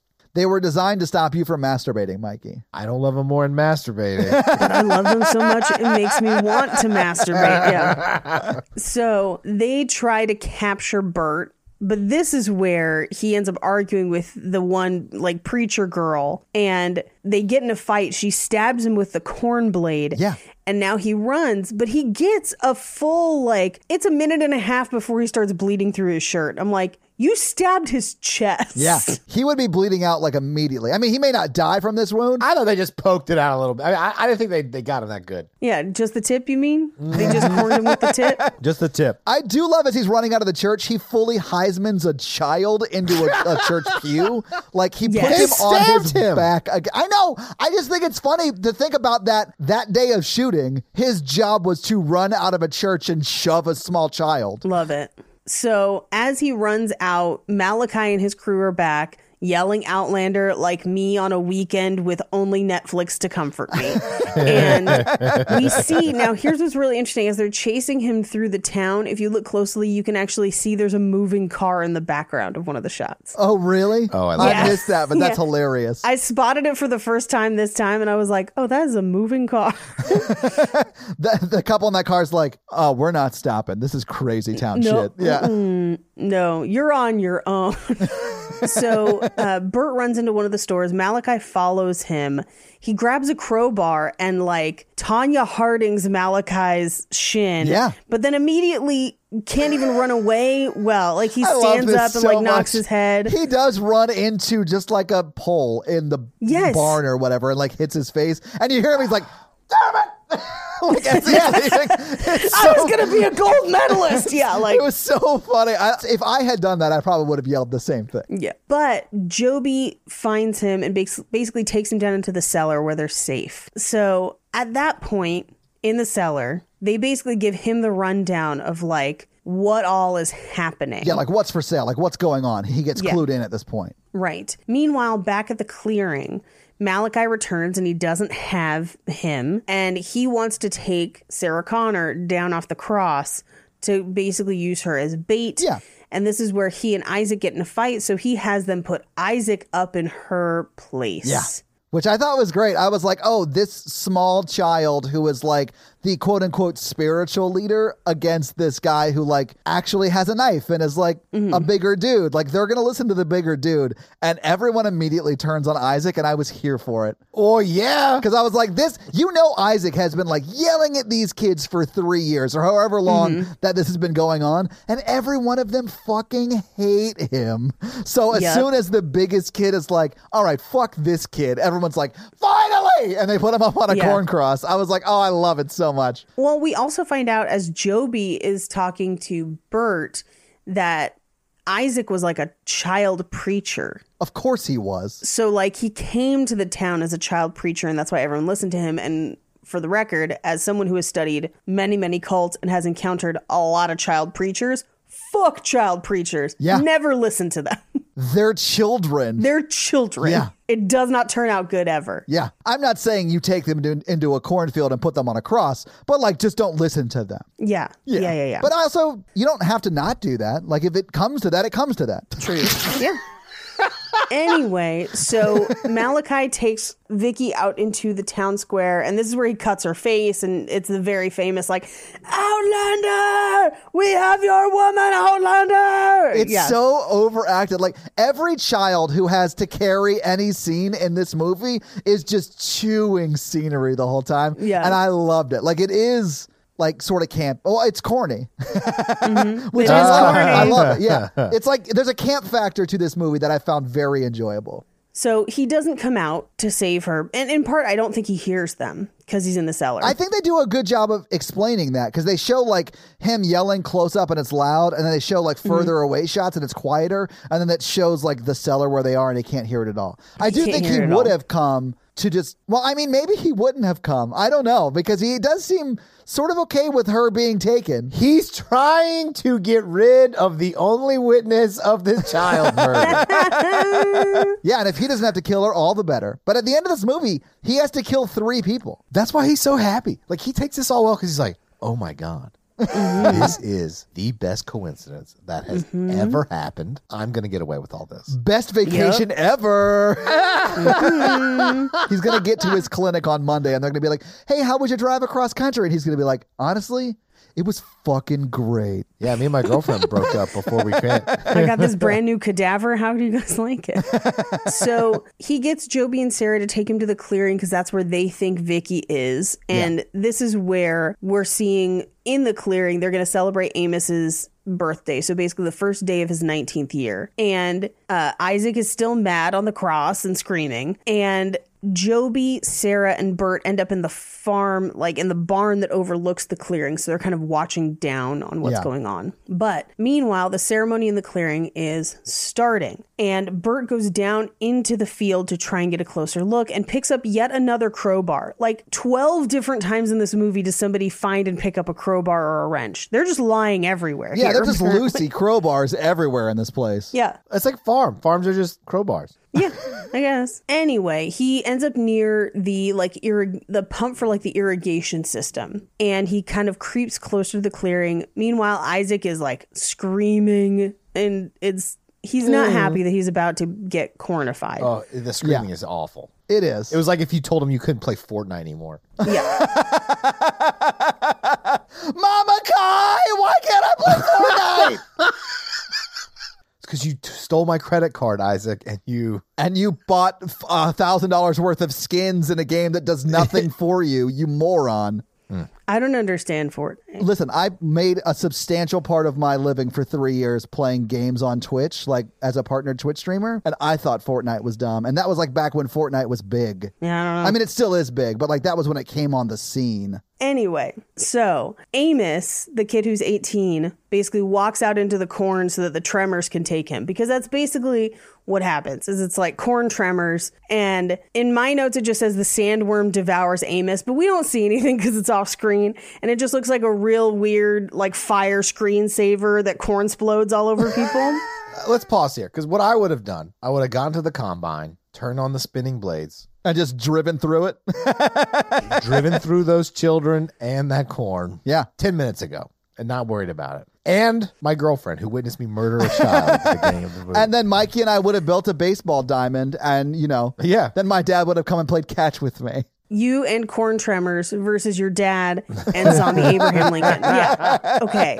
Just thinking about and I know a huge problem with this movie is budgetary concerns, but thinking about this movie, if it had even a budget that it needed for the time. Imagine if this scene had the ending scene from Raiders of the Lost Ark. Where everybody melted. Imagine if kids are fucking melting on the cross and shit. Like, how fucking terrifying would that shit be? That would have been cool. Just saying. Anyway, so Bert interrupts the ceremony, but just in time to be like, oh shit, it's a real demon. Yeah, I probably would have run away at that point. Yeah, but they don't. He ends up getting in a fight with Malachi, and in my notes I have, die for the knife, Brian, because I had been watching The League. I love that. When are we going to fight with the knife? Yeah, yeah. Fucking love Rafi, dude. He's Brian, so your name is now Kevin.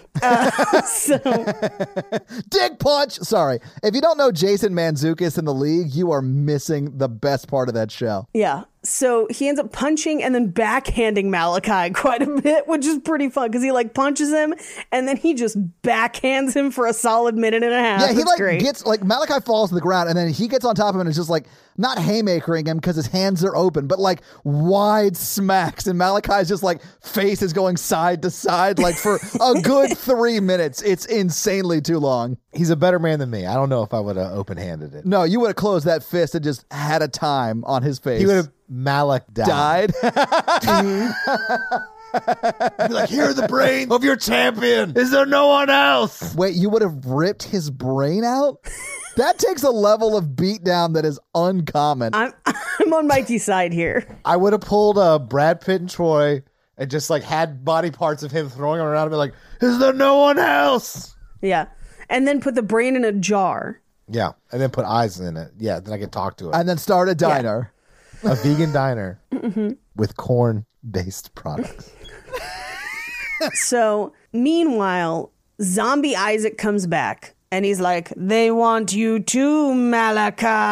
Oh, man. I was laughing so hard because it sounds ridiculous. Yep. And so he ends up choking and breaking Malachi's neck. One-handed. It's very impressive. But he's clearly got the demon in him, right? Yeah. But it was his right hand and he was like 13, so is it impressive? I mean, it should be. If it's a demon, it should be the left hand, just saying. But meanwhile, back at the barn, all the kids who are now just like, oh no, demons, just like run back to the barn, counting on the adults to protect them. Yeah, the adults they were just trying to kill moments earlier. Mm-hmm. And I'd like to thank Bert and Vicky for being super fucking forgiving because fuck those kids. Yeah.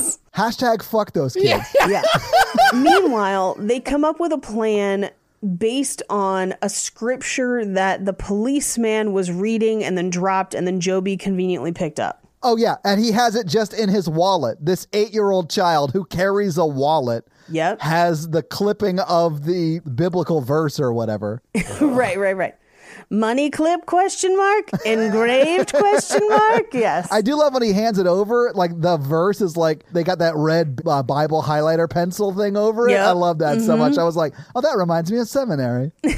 He's like, this is what the Blue Man Group was trying to do. Man, every time they talked about the Blue Man, I just pictured someone like hitting PVC pipe with mallets and like dancing around. Like I'm just picturing him up on the corncifix, just like, you know how they move their heads? Yes. Like, yeah. I was like, you're children. You knew what police were. Just call him the police officer. Oh, yeah. Joby calls him officer a bunch. Officer Hodgkiss, I think is his name. So, like, they know he's a cop, right? Right. Blue Man. Hanging on the corn cross. Fighting Malachi. There he goes. You're a master of cornroddy and friendship for everyone. A Blue Man. Hell yeah. So they determined from this page of scripture that what the officer was trying to do was to attach they call it gasohol, which I'm assuming is ethanol. I assume so as well. Yeah. I don't know, man, but I assumed it was. The doctor's like, you fucking dumb kids. I'm just going to burn this corn down. I think that's what you're trying to say. Well, no, Linda Hamilton is the one that actually comes up with it. She's like, lake of fire. He was going to burn down the cornfield. And he goes, aha, gasohol. Yeah, gasohol, which I think is ethanol. And they put the gasohol into the irrigation system. And then he has a Molotov cocktail. And he lights it and throws it way too close to the gasoline everywhere, which, by the way, everyone is doused in flammable liquid. And he's like, I'm just going to throw this flaming thing. Because he's trying to kill all the witnesses to his initial child murder. I mean, honestly, yeah. I love that he throws that bottle and it just lands and doesn't light anything. So the child runs to go get it, brings it back, and it's like, throw it again, but this time do it right. Yes. Like, God damn. That's so funny that they included that in the movie. Like, it's nuts. But he does manage to throw it again, lights it, the field explodes and burns. Yeah. They make it out alive. They make a run for it. And then we see super terrible graphics of the evil spirit in the corn dying. Apparently the demon in the corn was Master Computer from Tron.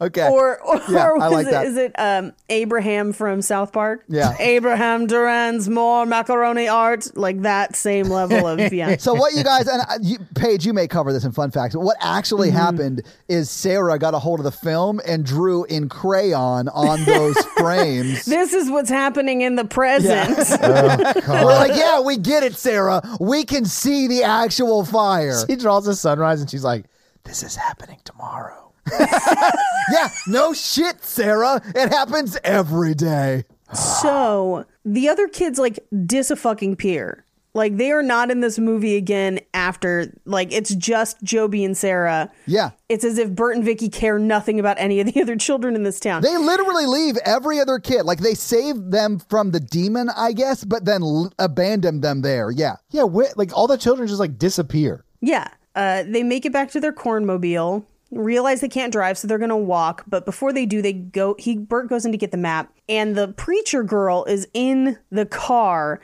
And so or as I have it in my notes, there's a hooker in the back because she's got like she does have a hook, yeah.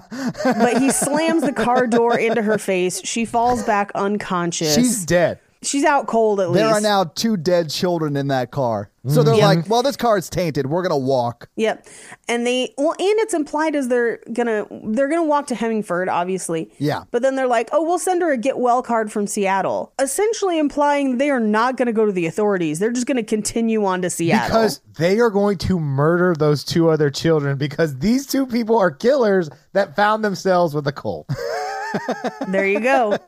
Wait, I have a question. Yeah. Did we talk about the corn fight scene? No, that's when he's trying to do the irrigation system. We have to talk about how he battles literal corn in this movie. He does. As he's trying to get to the irrigation system, he battles literal corn. Yes, but it was hard for him to get there because it was a maze. I love how they shot this, though, because it is clearly just people hitting him with, like, stalks of corn and then them, like, speeding up footage to make it look more violent. It was terrible. It's really funny, and if you watch it with subtitles on, you'll get to see one that just says corn howling. Yeah. Which was really funny. And then cornfield moaning. Yeah. I think we've all done a little cornfield moaning. Yeah. There was one by my house. You guys ever had sex in a corn maze? No. Not in a corn maze. You are missing out. On that awkward note. Yeah, that's the movie. And that's the movie. Todd had sex once. So, I love 15-year-old Mikey. I just had sex in a corny corn maze. Corn maze. Oh. So, having seen the movie, having talked about the movie, how did you guys feel about Children of the Corn Dog? Okay. It's hilarious. I love it. Before we move on. Oh, okay. To just sell page on my urban remake. Fine. It would be Children of the Street Corn. Okay, now I'm in it. It all takes place at a farmer's market? It's farmer's market. I love it so much. I'm just picturing that scene from Nacho Libre where he just says, "Get that corn out of my face," and like throws a corn cob at a guy and it just like sticks in his eye. Spoilers for Nacho Libre. Okay, so what I think of this movie, I can't believe I missed it. It definitely is an 80s really bonkers horror movie that I really like. Yep. I would put this in Mikey movie category. Yeah. Oh, yeah. This is a fun one to show people at like a party and be like, check out this weird shit. Yeah. I wouldn't say I liked it. Like, I wouldn't go back and watch this, but I would absolutely go and watch the other ones based on this. Because it would be like watching the sequels to the House movies. I haven't done that, but having seen House 2, I would absolutely watch the other ones. You know what I'm saying? I feel like I want to see this in a movie theater, but Rocky Horror style, like an interactive Children of the Corn where viewing. Everyone just yells, "Interloper!" or "Outlander!" Yes, absolutely. I love that so much. Everyone brings a tire iron or crowbar. Yeah. And then we bring corn stalks and we just hit each other with them during the corn movie. fight scene. Yes. Yeah. Absolutely. Corn howling. Yeah. One giant question. Yes. So the children and the mechanic had a mutually beneficial relationship. They had like a symbiotic relationship, right? Yeah. He was giving them gas, right? Uh-huh. Yes. What was he getting? I think he was not killed. Yeah. They let him live. That's what it was. Yeah. They let him live. Yeah. He's a terrible negotiator. I think that's why he's fixing the car. I think his plan is to fix the car and drive away. But it's been 3 years since that town got murdered, right? Like he's been there for 3 years. He's not a good mechanic. No, he's terrible. He's been like, I just can't get the transmission on this old truck to work right. He had enough time to train his dog to bring him wrenches, but he did not walk the 14 miles. The 19 miles? Oh, yeah. It's only 19 miles. It's not like he's walking from Colorado to Louisiana. Like, he absolutely could have hoofed it 19 miles in 3 years. This is what I mean about this movie, where when you start to just kind of pull at the threads and unravel it, it completely falls apart. Yeah, don't do that. That's a mistake. Okay, I won't do it anymore. But I had an enjoyable experience. Yeah. I didn't hate watching this movie. Yeah, it was fine. It wasn't super scary. Like, there were some tense, weird moments, but it's really just sort of laughable in a lot of them. I did not experience any tense, weird moments. I mean, I did when the corn started moaning. I was like, I didn't know it could do that. All right. So, Paige, do you have any fun facts for us? I have so many fun facts. I can't wait. You've teased these all episode. I want to hear them all. I am so excited. So, Paige, hit us with your fun facts. Cornhow fun facts. So, let's start out with just some of the differences between the short story and the movie. Okay. And I'll get into more of those as we go, but to just kind of set some stuff up. All right. Number one, something that people don't necessarily know is that this movie in 1984 actually wasn't the first adaptation of Children of the Corn. Really? There's actually a short film from the year before called Disciples of the Crow. Interesting. Most people don't know that one.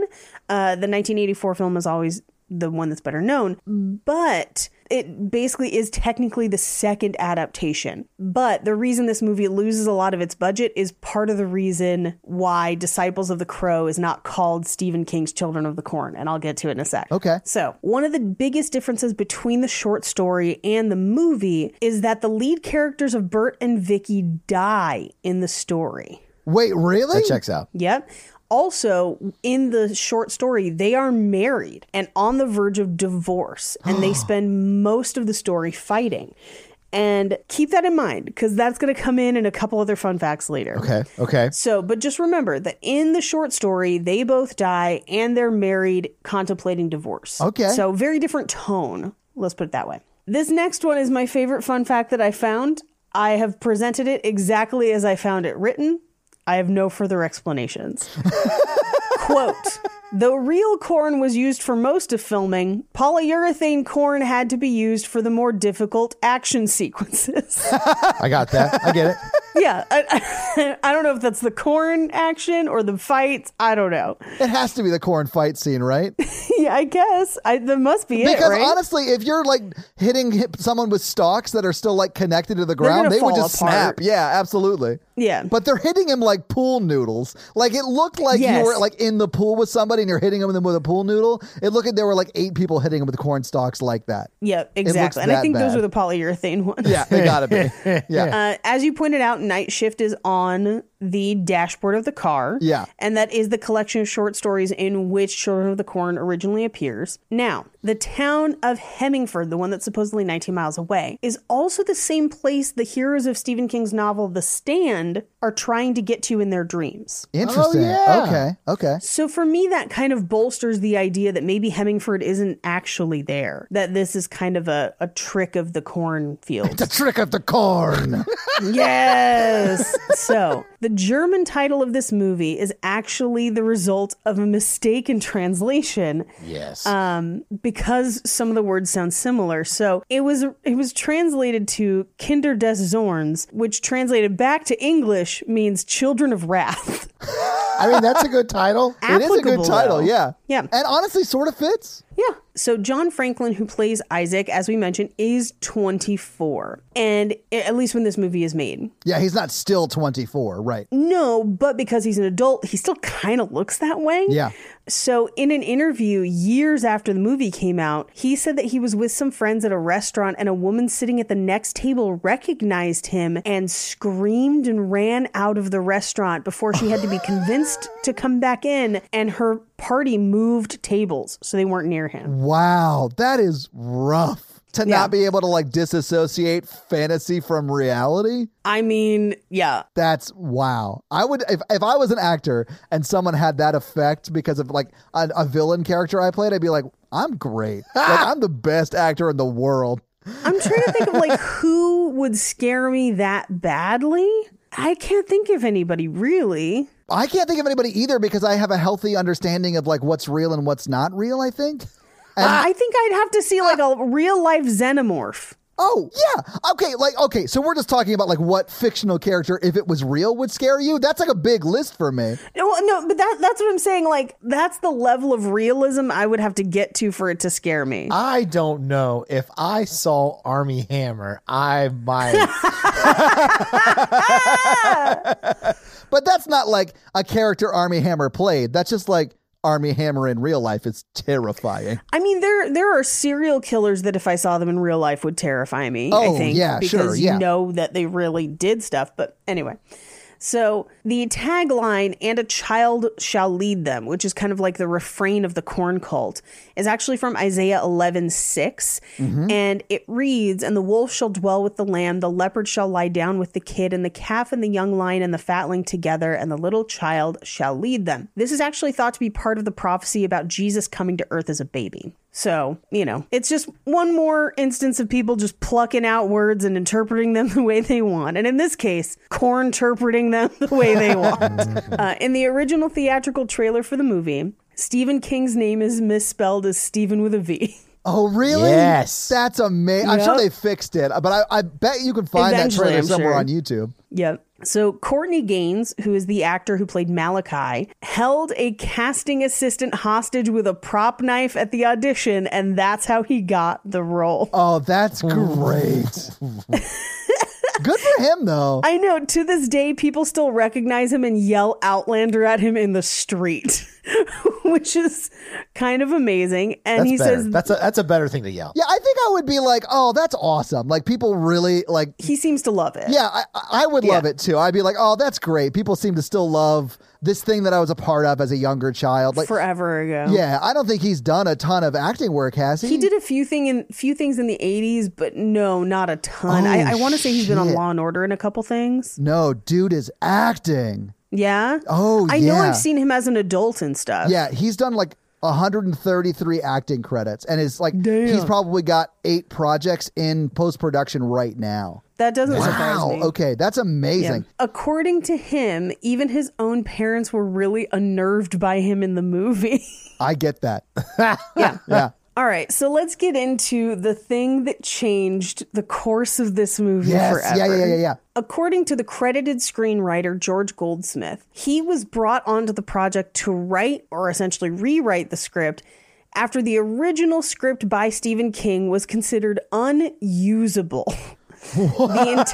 Yes. Absolutely. The one thing I know about Stephen King is he's not a good writer. Well, he's not a good screenwriter. Is he not? I mean, everyone loves his writing, so like I assume that that's a joke. Todd, in this point in the 80s, he's trying to like break into Hollywood. Like he's writing screenplays and directing and acting a little, and it's... I know he directed Maximum Overdrive, but... Honestly... That movie's a fucking banger. It's terrible in the best way.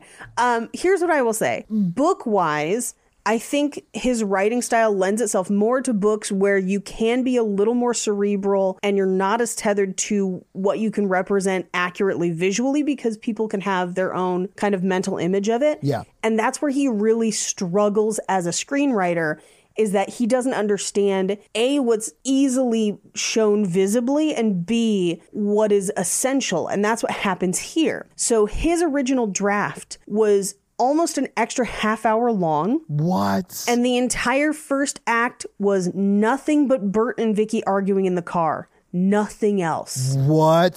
So for a full half hour, it was just them arguing in the car. That's it. That sounds terrible. Well, and there's partially a reason for it. In his original short story, there's no, like, this movie kind of, the narrator fills us in on what happens before they get there. In their short story, we find it out as they're finding it out. So, like, they're arguing, they get to the town, shit's weird, mayhem ensues. So he'd kind of written the original script that way, but that just meant that literally for a half an hour, you watched people argue for no reason. Oh.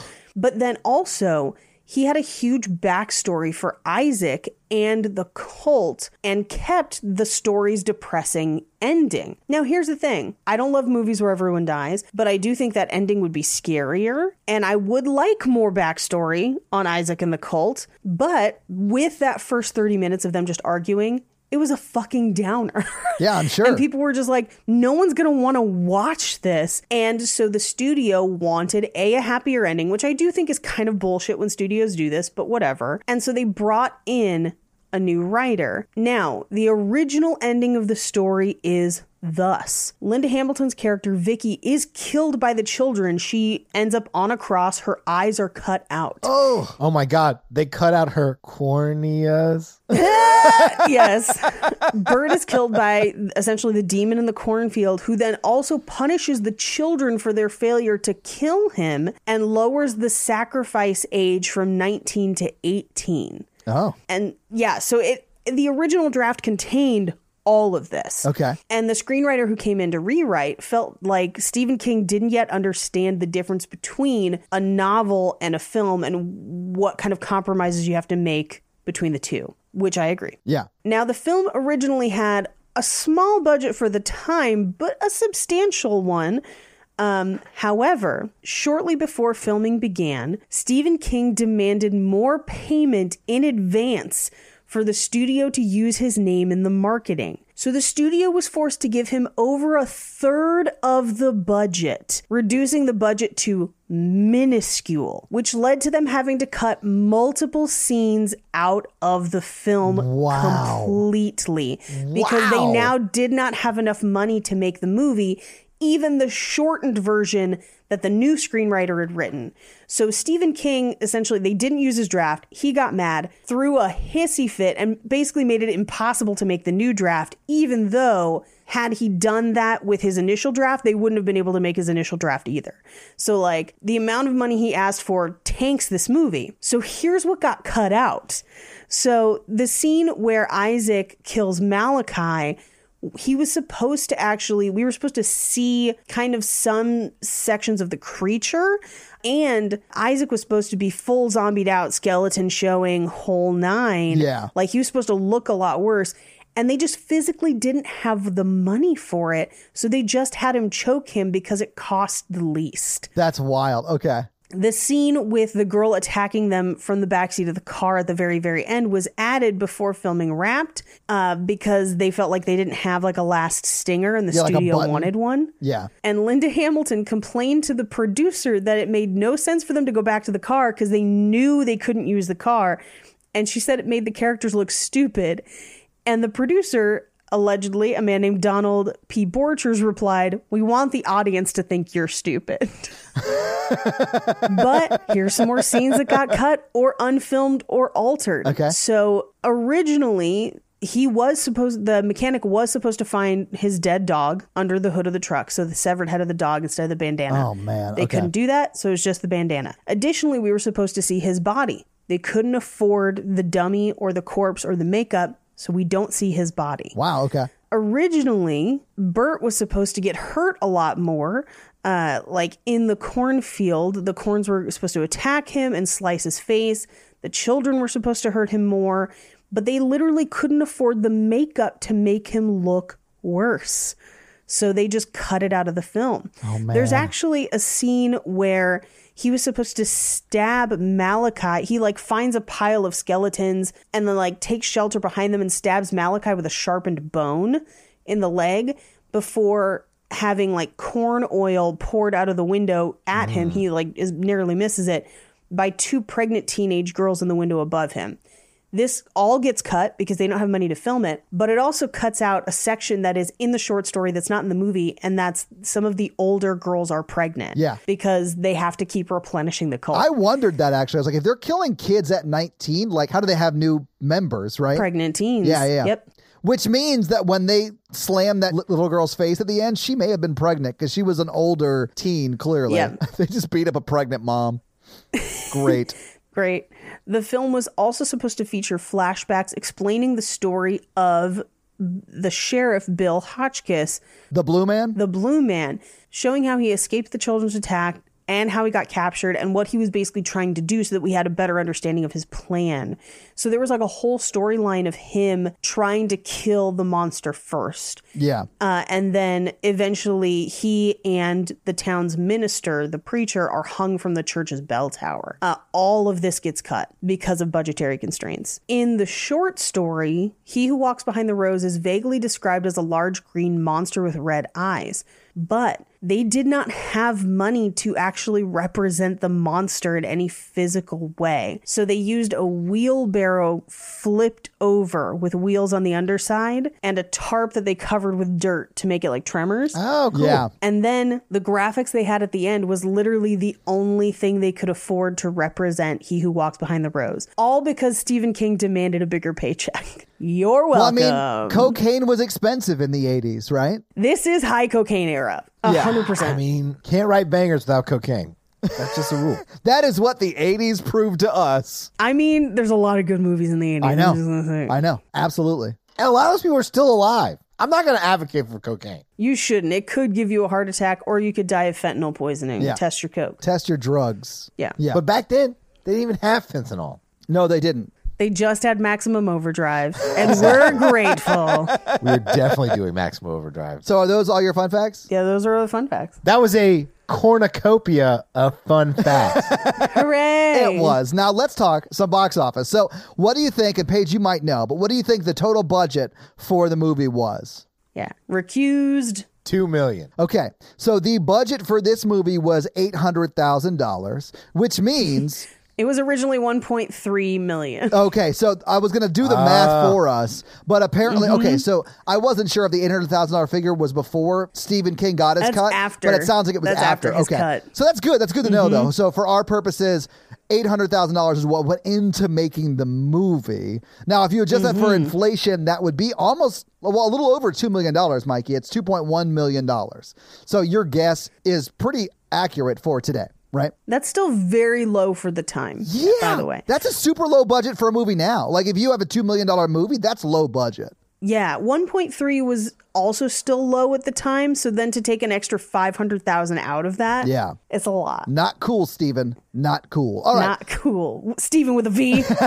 So this movie came out March 9th, 1984, and it was fourth in the theaters when it came out. It was beat by a movie we've done on Romancing the Pod, Splash. Aw, Splash. Another movie we should do on Romancing the Pod, Footloose, was number 2. Footloose. Is that a romantic comedy? Why not? Yeah. It's as much of a romantic comedy as Angus is and Last Holiday. We can do it. It's fine. I mean, it is because her dad's mad that he's, not an uptown boy. Anyway, yeah. And, everyone learns the power of dance while Kevin Bacon jizzes confetti at the end. It's fine. So, love it. Number 3 that week was Against All Odds. Children of the Corn was number 4. And then Blame It on Rio was number 5. What do you think? That's the movie we should do. I've never seen Blame It on Rio, but it's about when Michael Caine sleeps with an underage girl in Rio de Janeiro. Oh, no, we should not do this movie. It's a bit of a problematic movie. It sounds very problematic, Mikey. But you get to pick 1/3 of the movies we do on Romancing the Pod, so... I believe it's his best friend's daughter. This doesn't help. Yeah, you're not selling it to us. All right, whatever. But it's Michael Caine. I do love Michael Caine. Not in that situation, I don't. That's why Alfred can't get a real job. He has to work for the Wayne family because he has a felony record. Oh, God.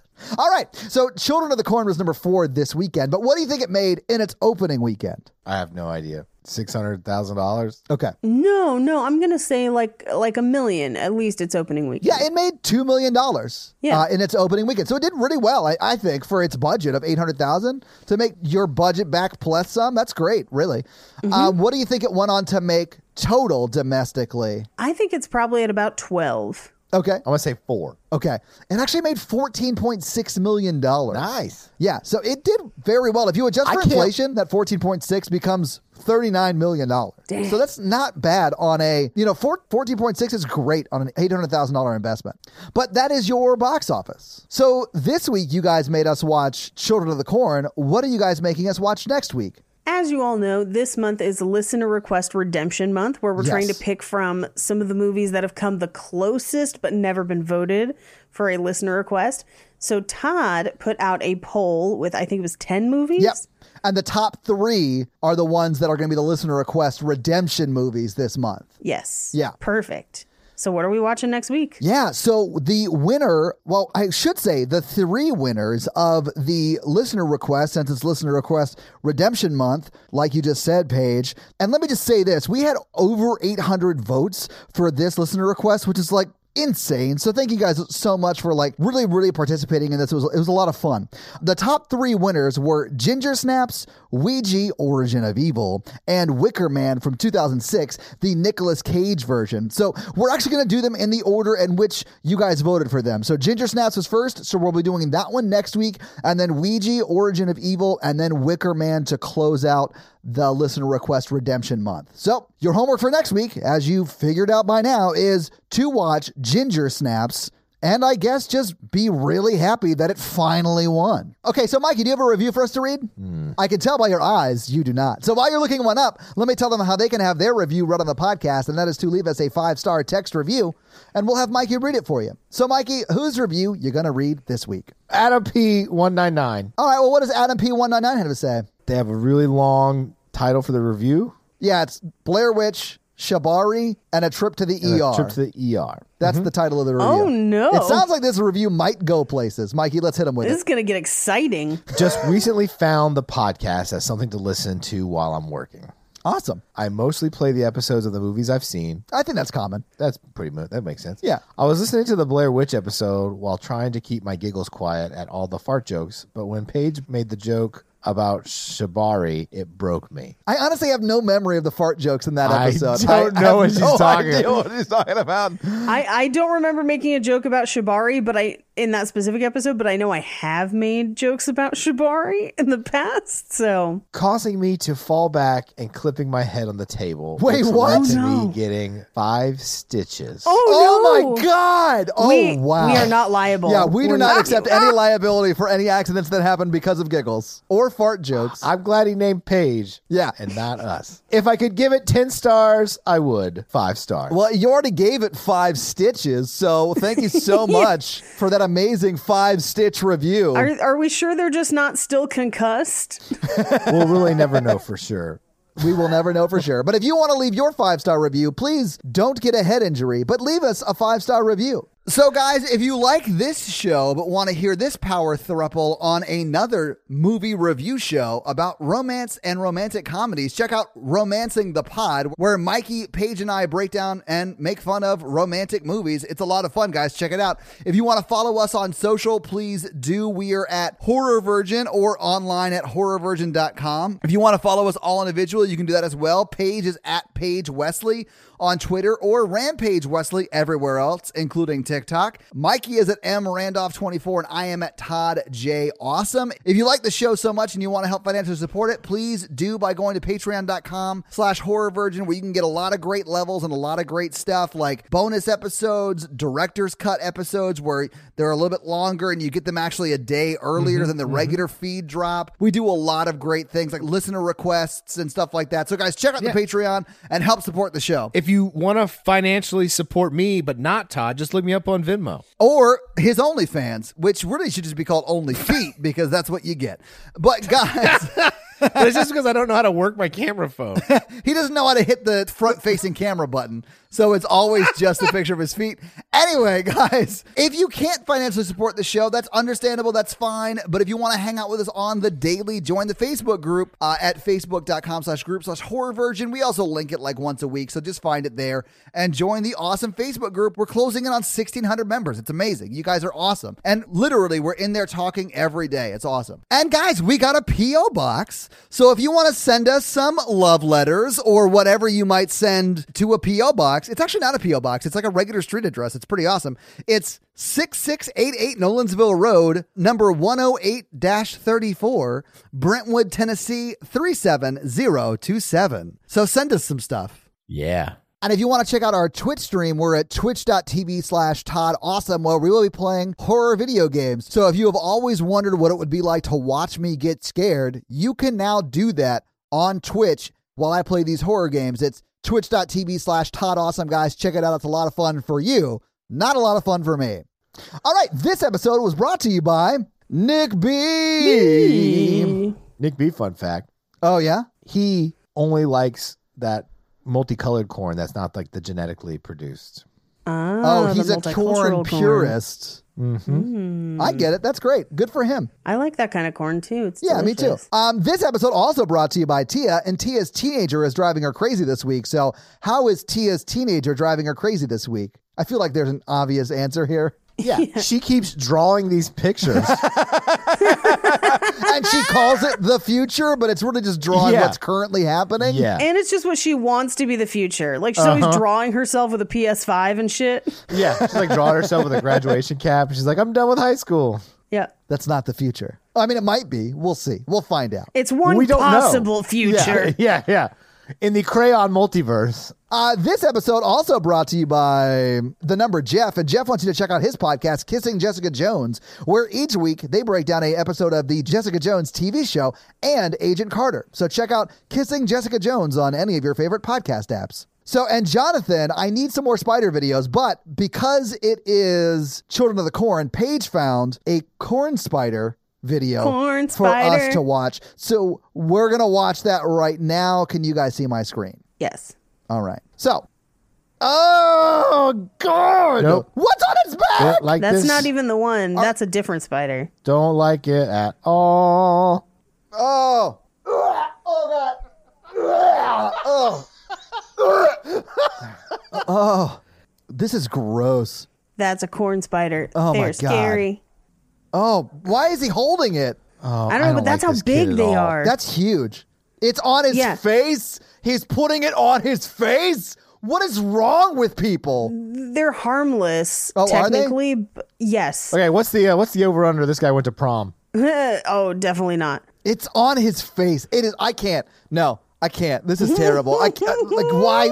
I don't understand that at all. Why would you let people put spiders on your face? I also have a shout out. You have a shout out, Mikey? Yeah, for Christian. He's a new Burn It Down level, and he just wanted his name shouted out. He just like, I got extra money over the holidays, and I want you guys to just very generous. And we Christian. appreciate your support. Yeah, thank you so much. We appreciate that. How about that? That is a legit, an actual shout out. Yeah. That was a shout out. All right. We now return you to another episode of The Patreonicals. Now, Mikey, before you start, I have a question. Yeah. Is this going to be more of canonically Christmas? Oh. Or, so are we done with Christmas canonically? We'll do a New Year's episode. Perfect. All right. So, welcome back to a New Year's episode of The Patreonicals. It's New Year's in The Patreonicals. It is. Yes. Cut to Chicago, where the good guys are living currently. And the world's not in a great place, but it's not super bad yet. Nice. Okay. And freaking Eddie is dancing on a line of manatees with Sasha, and they're just stepping all over them because that's the animal that Paige picked how many weeks ago.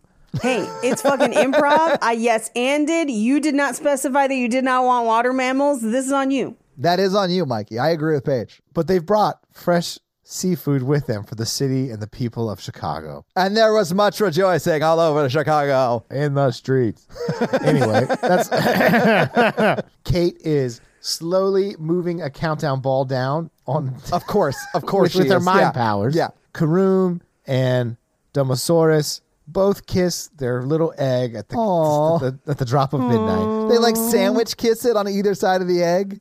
Uh-huh. That's so cute. Amy, Scott, Wes. Amy fight. Amy gorilla. Amy Sorry, I know that's Amy not sad. Amy. Amy sad. Amy power glove. They've brought in a scientist named Joey, who they're trying to use to make Scott a real person again and get Wes out of Scott's shoulder. I know Joey is just a new patron, but I'm picturing Joey Fatone, and you can't tell me otherwise. Oh, Okay, I was picturing Joey Tribbiani from Friends. How you doing? Joey in Patreonical world looks like it's a kind of a mad scientist kind of thing going on. Okay. Maybe like a Doc Brown or a Morty kind of deal. it. Half baby kangaroo, half Christopher Lloyd. Got it. So they're working through the night to try to. They're just working really hard to solve Scott and Wes's predicament. Back over in the bad guy place, Antarctica, Isaac has Dave, and they're running. Isaac is trying to. They're escaping the Illuminati and Most Evil Matthew. Most Evil Matthew on New Year's Eve is calling the police on parties that are too loud. Oh, they're escaping! The killer is escaping! No. He is watching by Illuminati satellite, other parties in America, and when he sees one, he calls the police on it and says it's too loud just to get them bothered. Oh, fuck him then. That is the worst. Exactly. He's like breaking into people's Ring cameras, and if it's like they're having too much fun, he calls the cops on them. Yes. And then when he like has a pause, he like tongue makes out with Kaylee, and it's like real nasty for everybody in the room. And Driscoll's just standing there, and he's like, ugh. And Where's this taking place? A Mexican restaurant? Sorry. Wow. I feel attacked right now. That's a callback to Todd having PDA in a Mexican restaurant. Literally just very lightly kissed my girlfriend in front of Mikey, and he took offense to it. Lightly? Jesus H. No. He lightly brushed her tonsils with his tongue. My God. I could see y'all's tongue. For God's sake, that's not a light kiss. Every time he tells the story, it escalates. It gets worse every time. I love it. Pretty soon we will have fornicated in front of him over creamy jalapeno dip. Well, I feel like you admitted to fornicating in a corn maze, so it's not that far off. Yeah, a corn tortilla maze. I have no memory of this. Let's move on. Oh, and then Aaron and Danielle are trying to escape also, but Isaac didn't know that they're also trying to escape and left them behind. So they're actually trying to build a boat out of ice, which is just, I mean, they're from the moon. They don't really know that's probably really difficult. It's also a very bad idea. That boat's going to melt the second they get to warm water. They don't know because space is cold or whatever. Yeah, I get that. And then Amy, she launches a giant rocket at midnight, and everyone can see it across the world, and they say, peace on earth and goodwill towards men, or whatever. I like how the or whatever is also trailing behind it. Or whatever. The end. All right. I guess my only question is, are we going to pick up with a brand new story after this New Year's Patreonicals, or are you going to pick back up? Older plot lines be forgot and never brought to mind. Find out next week on another episode of The Patreonicals. All right, close it down. That's going to be it for us, you guys on Page. Stop recording. Mikey. I'm so sorry. I'm Mikey. And I'm your horror virgin, Todd. Keep it ooky spooky. Yeah. Have a happy New Year. Yay. Bye. Manatee nerds. You are an idiot, Mikey.